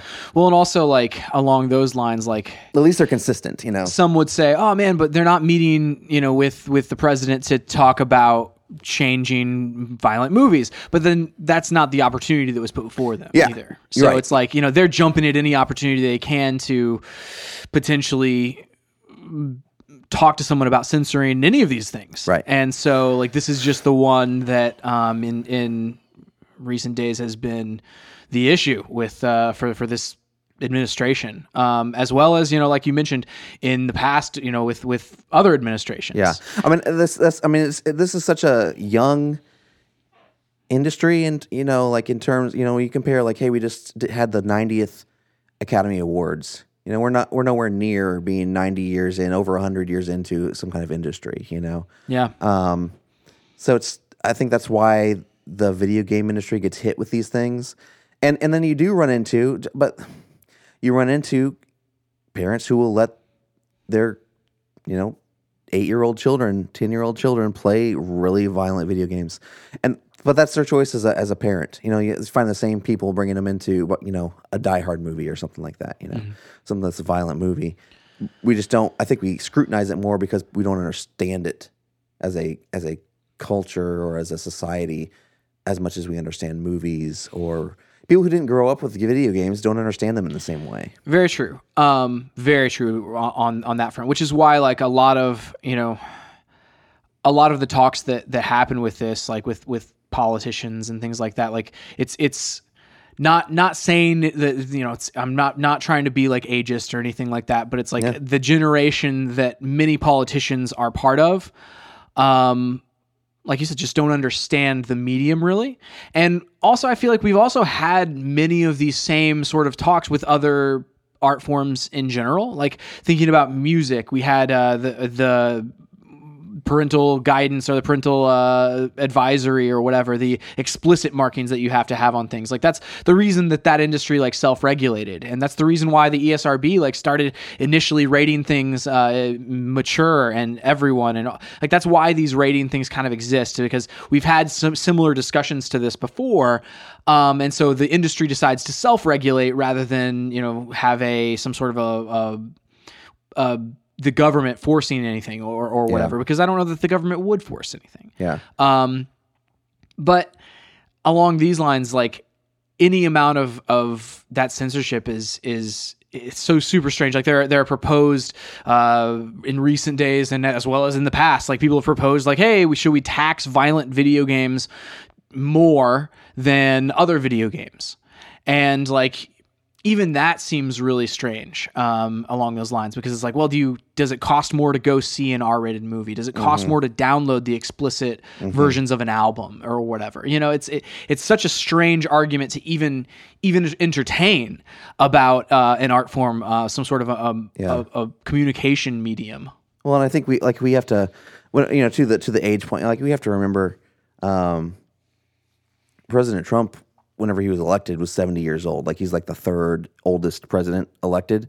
And it's just not his generation. Like this is not something that he was even on his radar. I mean, who knows if he's ever played a pinball game or you know what I mean?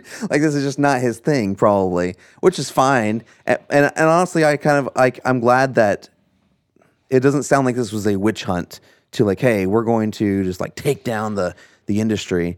And it sounds like it was mainly fact finding, which is good. Yeah. And back whenever you mentioned with like Joe Biden and whenever Obama was president, like whenever they were investigating that, they ordered some of these studies where they're like, hey, let's study some of this impact that violent video games have. Yeah. And so like it's like, hey, yeah, let's do some do some studies, figure out what's up. They found no correlation and like there was like the article that you just read quoted, there's never been a study that is directly looking for those links that has ever found any link whatsoever with it. Well, and I guess the reason I'm not offended by just the actual conversation happening. Number one, like, hey, have the conversation as long as we have facts on both sides. I also think that hearts and minds are in the right place where it's like, hey, we want to protect our kids.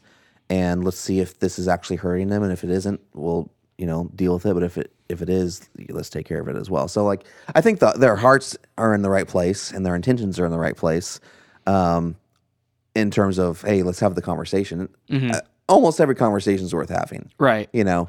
Well, I guess along those lines, like this is also like a conversation that is relatively easy for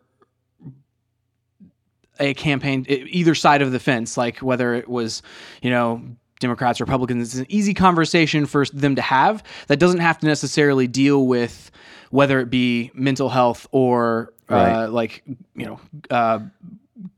guns or anything. Yeah. So it doesn't have to deal with necessarily it's generally these other things. It's a bipartisan issue that I don't think either side really understands in terms of the politicians. Like, Exactly. They don't understand, I think you'll find people on both sides that are uninformed and would want to know more about this issue. Right. And I think by picking this as something to have a bunch of people meet about, right?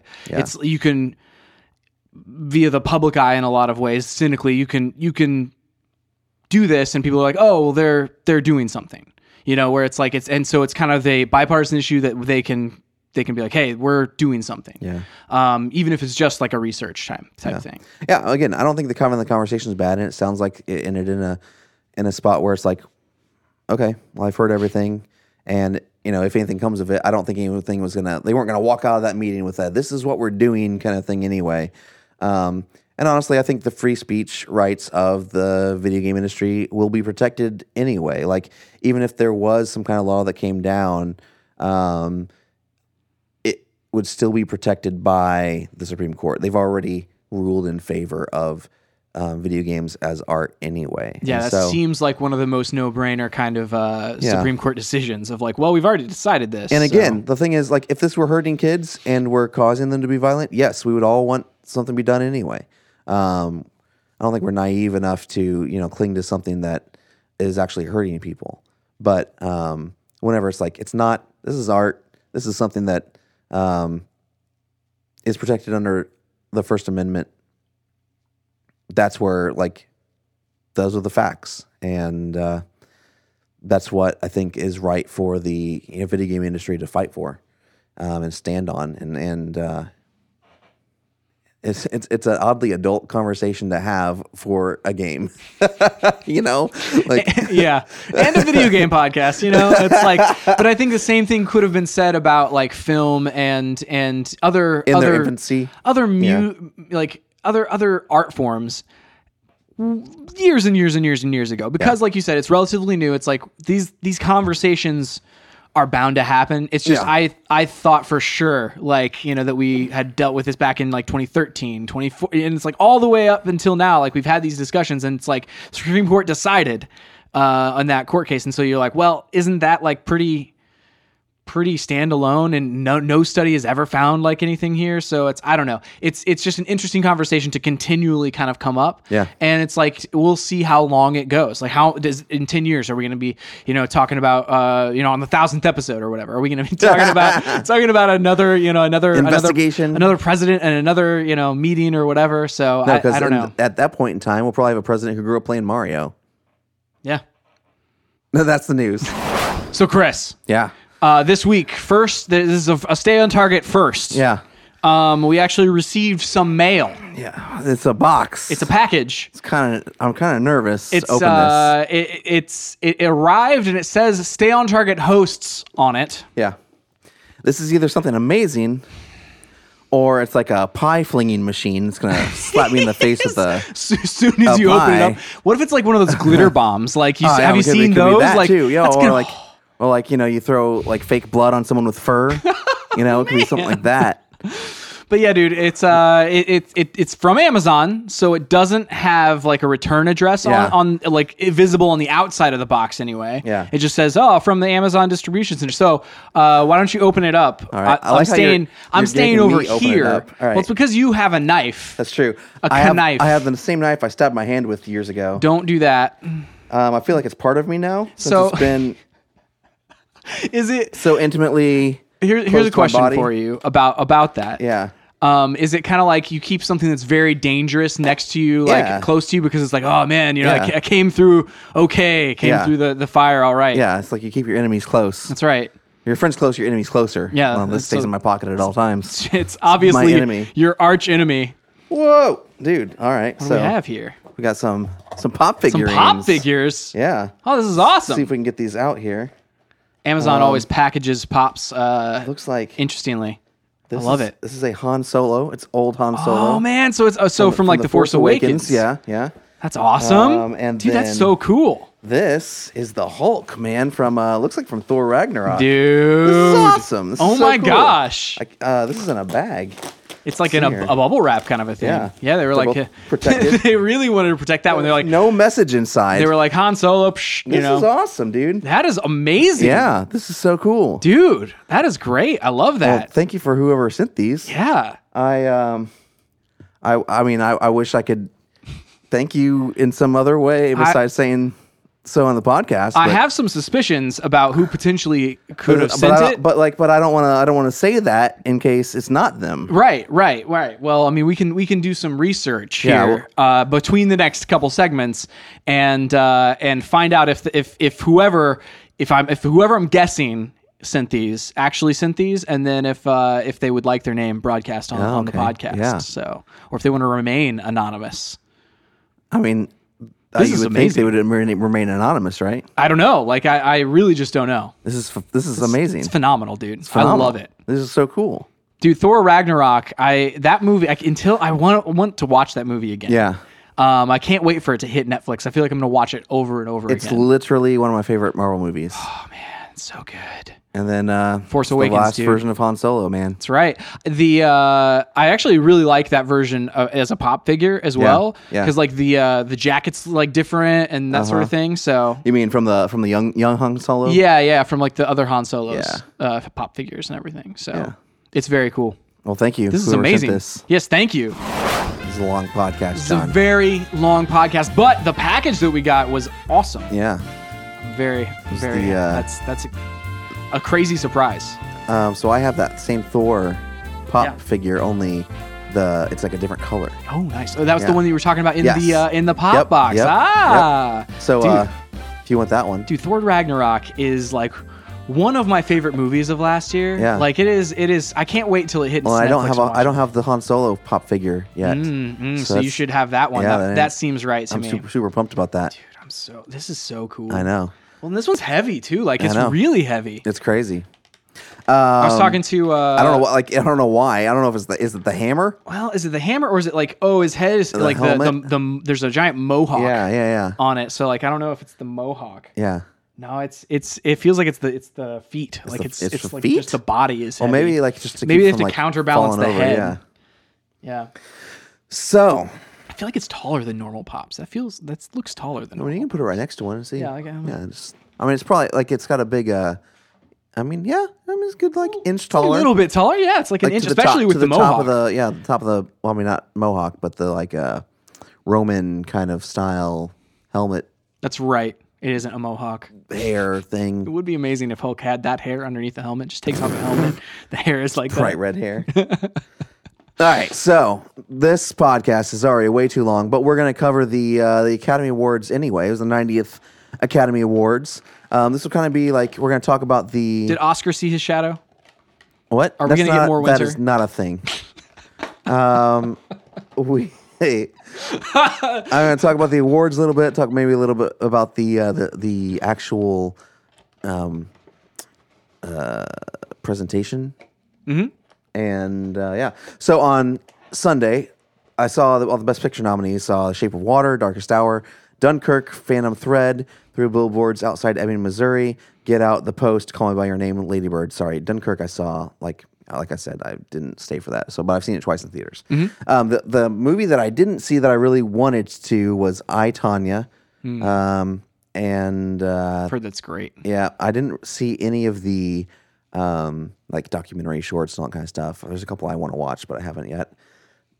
This year was odd for me. In the past, like 4 years, I feel like I always make picks and predictions beforehand. Sometimes I talk about it on the podcast, sometimes I don't. I usually get around 20-ish right out of all of them. I got like 11 right this time. So my question would potentially be that in the past you've gone to see the Best Picture showcase kind of a week earlier. Yeah. And this time it was like literally 24 hours. And so would that have influenced many of your picks? No, I've done that before. Like I didn't. So I will say the one difference this year is I haven't paid it as much attention to like the SAG Awards and the People's Choice Awards and like those types of the Golden Globes. Like I did, but not really. But the thing is, these didn't fall in line. Like The Shape of Water kind of did, but like they didn't really fall in line as much as I thought they would have anyway. So I think it was just like it was a odd year that the Academy kind of did some unexpected things. They have actually like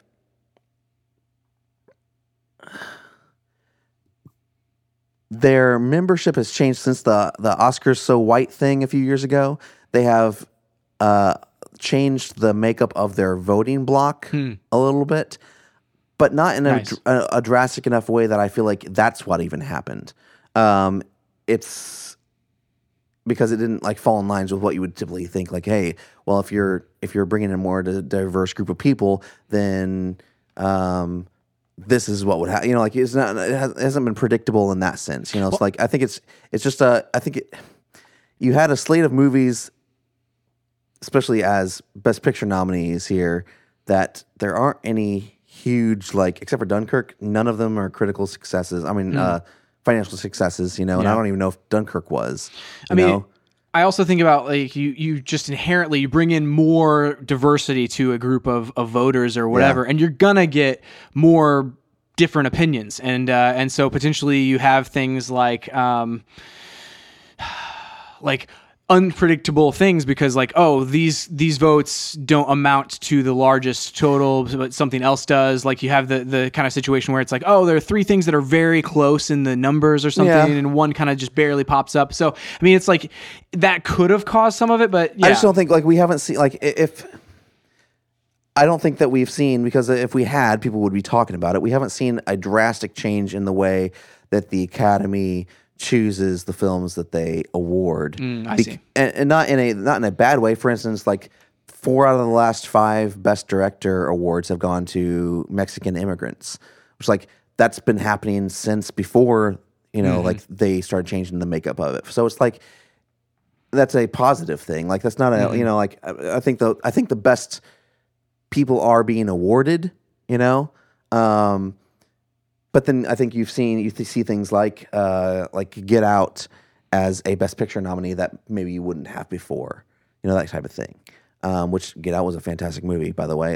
So let's walk through these movies that we watched real fast, and we'll start going. So The Shape of Water took the night, won Best Director, Best Picture, and I believe, let's see here, I'm gonna screw this up if I don't look at my... Yeah, so it took Best Picture, Best Original Music Score, Alexandre Desplat, Best Director, and I believe that's it. Who won Costume Design? Nope. Best Production Design, Shape of Water as well. Google keeps going back on me here. Yeah, that's what it was. So I guess 3 Oscars. Yeah. It was a great movie. It was one of those movies fantastic movie, very well done. It's Guillermo del Toro, and he's a great filmmaker. Not someone whose films I watch repeatedly. I think of Pan's Labyrinth, great movie. Not something I pop in every single Saturday night or something like that. It's not a go-to movie just because it just doesn't push all my buttons. But great filmmaker. I'm so happy that he won the Best Director. Honestly, I was pulling for Jordan Peele. He won a lot of the Critics' Choice Awards the week before, which was nice. So that's kind of what I was thinking. I was honestly thinking either Get Out would win Best Picture or he would win Best Director and something else would win. They would alternate. I didn't think this. Oftentimes, the Best Picture and Best Director don't go to the same person, or don't go to the same movie. Kind of like last year, You had Chazelle winning for La La Land and Moonlight winning for Best Picture. Right. My favorite movie, from the Best Picture nominees, was Darkest Hour, about Winston Churchill, and Gary Oldman won Best Actor for that performance, and it was phenomenal, man. He continuously amazes me. I forgot that I'm watching Gary Oldman. Interesting. And it's not just because of the makeup. Like, it's his performance is so unlike anything else he's done. That's always incredible to me. Like, whenever you can watch a movie and be like, wait a second, that, like, you snap back at the end of it and go, that was such and such, you know? Yeah. I also find it amazing, like, accents are the same way, where it's like somebody, you know, fantastic, and it's like, wait a second, they're British or they're American or whatever. So yeah. It also won for Best Makeup. Which it totally deserves. Like that, I mean, all that's makeup. He spent 3 hours every day in the makeup chair to get all that on. It's incredible. Just a fantastic performance. Like, that's the movie that I'm like, if you only see one of these, go watch that movie.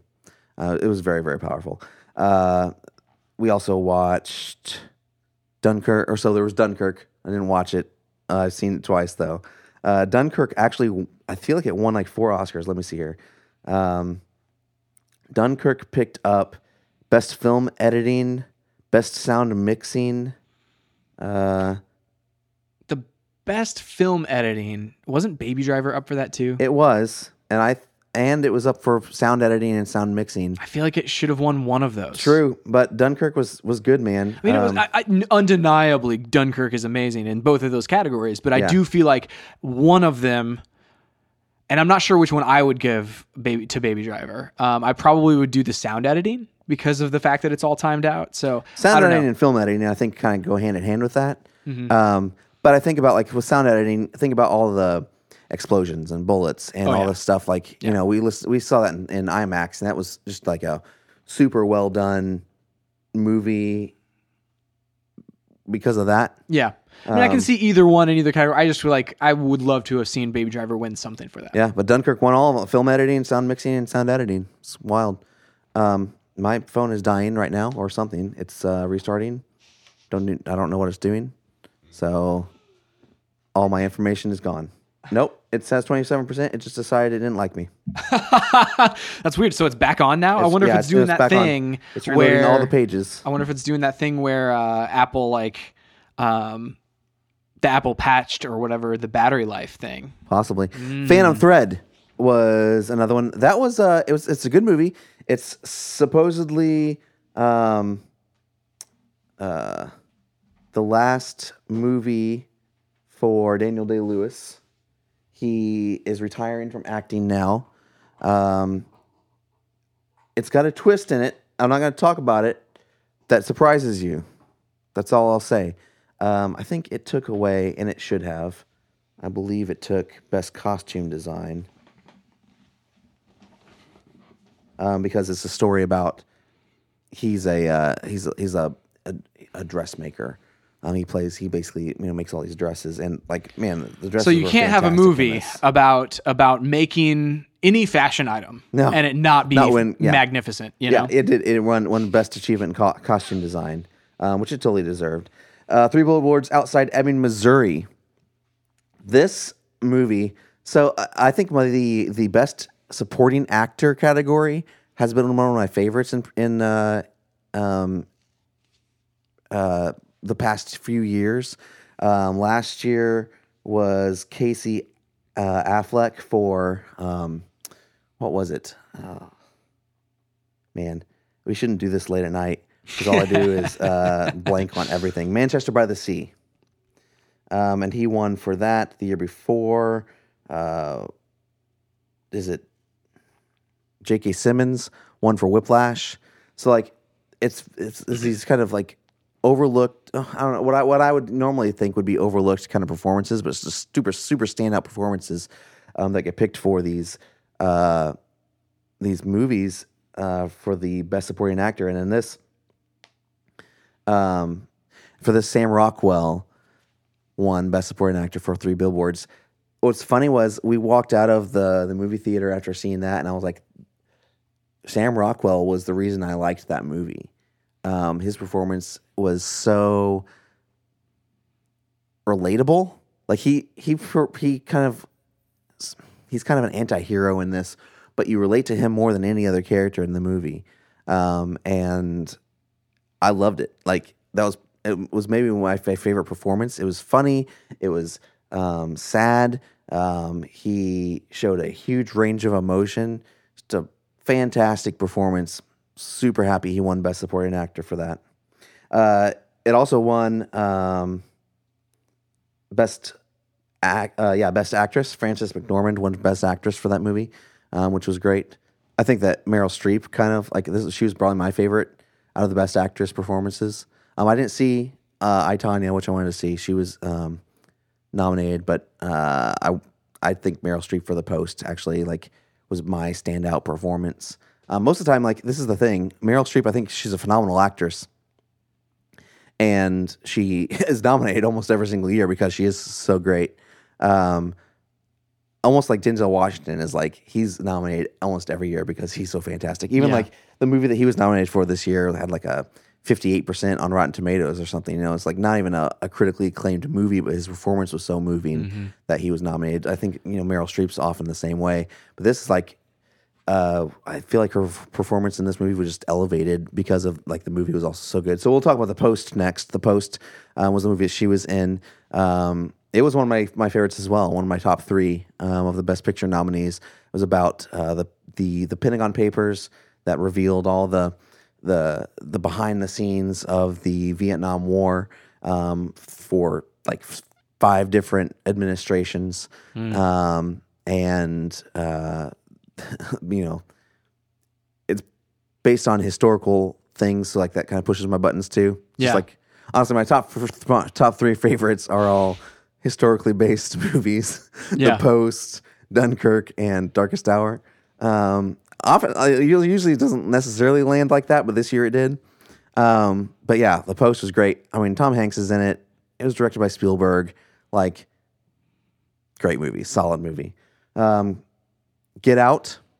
Jordan Peele won for Best Original Screenplay, which is awesome. It's so cool. I mean, this is one of his first big things that he's done after Key and Peele. Didn't they do Keanu? The movie with the cat, the action movie with the cat? Totally didn't get nominated for anything though. I wouldn't imagine it would. But it's cool to see him get nominated for that. I mean, that's another one of my favorites. I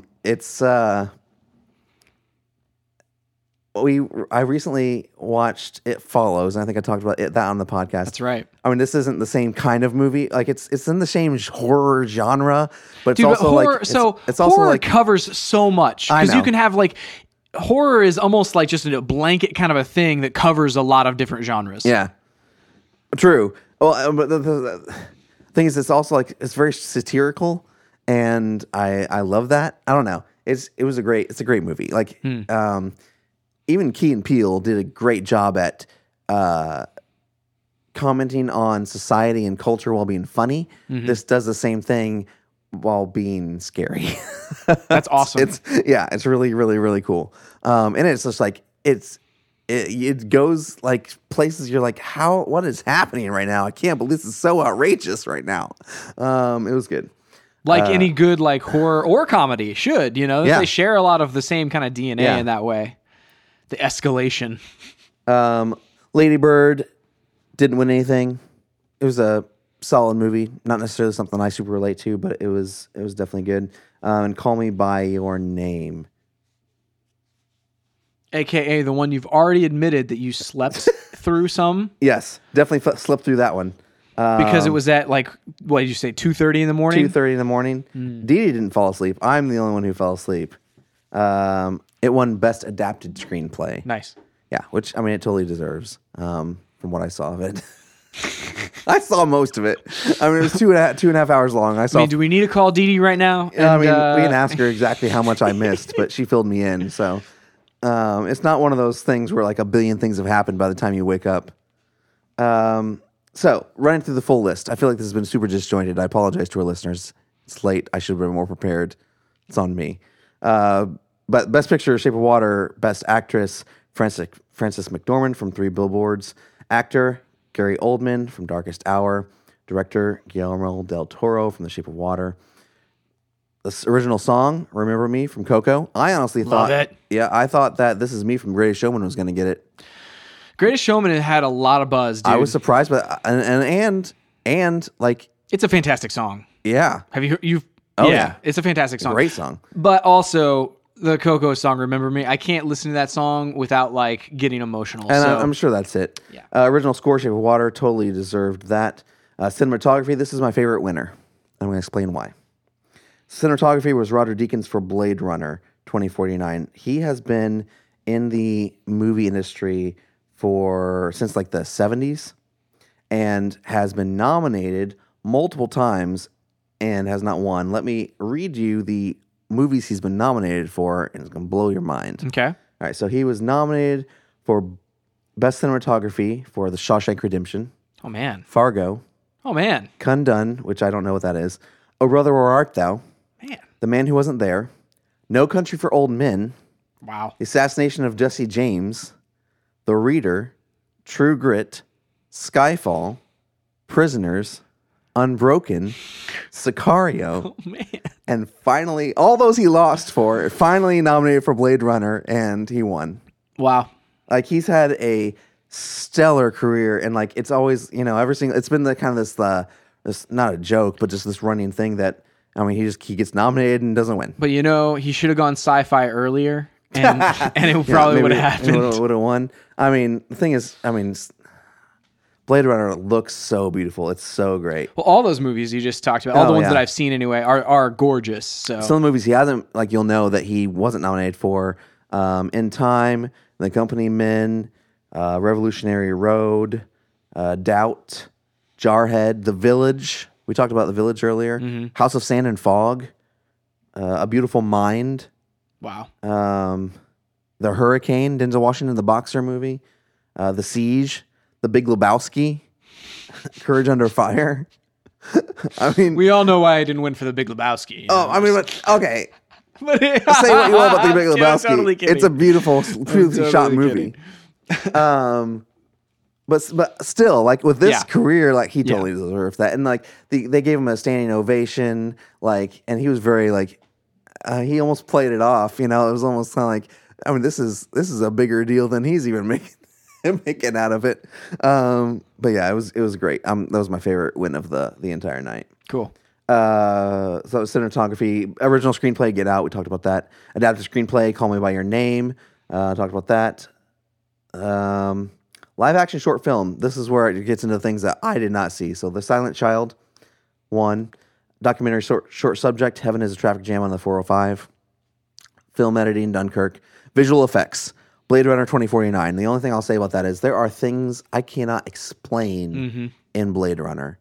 Some of them, I was talking to Fultron about this. There's a lot of miniatures in this that I didn't realize were miniatures. There's entire sequences that I'm like, this is, I don't see how this is not a real place. It's kind of like how Gravity, you're like, how did they not shoot that in space? Yeah, I still don't. I'm still convinced they shot that in space. With this, it's like, I don't know how in the world you shot this or where you shot this because this all looks real. So totally deserves that. That was another. I love that movie. I think I've said that's my favorite movie last year, so that's why I'm more excited about that than almost anything else on here. Well, it also kind of fits right into like the things that push all your buttons with like a genre film. True. That's like Yeah. sci-fi Yeah. and gorgeous. Yeah. Yeah. Animated feature, Coco. Animated short, Dear Basketball, actually. And Kobe Bryant won his first Oscar. It's awesome. There's a meme floating around the internet. I had totally forgotten about. There's this part in The Office whenever Kevin Malone, he made some kind of bet or something like that, and it's supposed to be funny where he's like, if Kobe Bryant ever wins an Oscar, I'll be a very rich man. I mean, that's awesome. He's now a rich man. That's awesome. That's awesome. Rewinding, by the way, to Coco, I on your recommendation, I watched Boss Baby. Oh, yeah. It's a good film. Yeah. Definitely didn't like Coco is way better. Sure. I mean, Boss Baby was nominated. I didn't for a second necessarily think it was going to win. No. I But I was just saying, I saw Boss Baby and I thought it was funny. It was. What did you think? I mean, it definitely has a twist at the end. It's you don't expect what's coming. Yeah, so the end is good. I thought the middle lost me a lot. Like somewhere in that middle portion, I was just kind of like, because I liked the beginning and then I liked the end. Yeah. But Foreign language film, A Fantastic Woman. Production design, The Shape of Water, totally. It was up against Beauty and the Beast, Blade Runner, Darkest Hour, Dunkirk. Shape of Water was great. Sound mixing, Dunkirk. Sound editing, Dunkirk. I feel like I'm with you. I feel like Baby Driver should have probably gotten sound editing and film editing, possibly, but it's okay. Documentary feature, Icarus. Costume design, Phantom Thread. Makeup and hairstyling, Darkest Hour. Supporting actor, Sam Rockwell from 3 Billboards. And I think we've gone through everything. Nice. Yeah. The award show was about what you expect. I don't know. Like, I think we were talking beforehand. I was talking about Mark Hamill and Oscar Isaacs and Kelly Marie Tran, and BB-8 came out to give an award, and the writing just was not funny. Like, it's supposed to be really, really jokey, and just did not land at all. Like, there were several times where it didn't land. And, for an award show, it's like, I mean, sure, leave it to the host to be funny, but I would rather the presenters be a little more put together. Like, they don't have to be. This isn't a joke. Like, this award isn't a joke, so we don't have to, let's not joke about it beforehand. Yeah, and I guess it's the scripted part also that is that's kind of that makes it somewhat more awkward sometimes with award forced, shows. I didn't watch, but like I think whenever award shows go that route, sometimes it gets weird whenever it's scripted humor. The thing I loved and I thought was really cool that like every single year they kind of do like these interactive pieces or whatever, whether it's Ellen taking a selfie, or last year they brought in people taking a tour of Hollywood and brought them through the theater down in front. But this time they had wooed a entire group of people into the Chinese theater for a pre-screening of A Wrinkle in Time, which actually came out this weekend.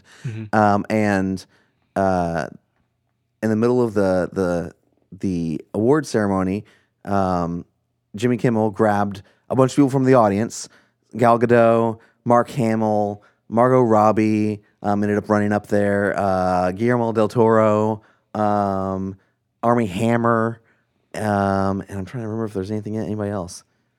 I think that's it. Grabbed all of them, took them across the street to that theater full of people watching A Wrinkle in Time, and they were all carrying candy. Like Armie Hammer was carrying this. Guy, Baby Driver, the actor from Baby Driver, they were carrying these big like hot dog cannons.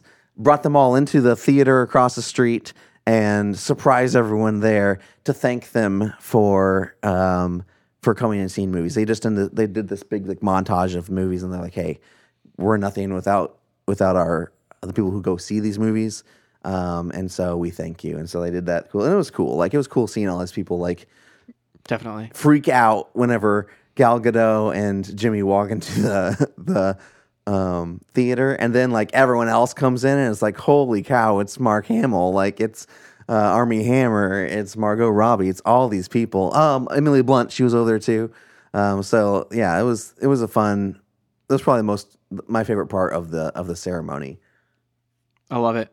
I was looking at I was trying to figure out who all went over there, and it's like every single article lists 3 of them, then it goes and more, yeah, and more. And it's just this all encompassing I think I named and all of them. More, Yeah.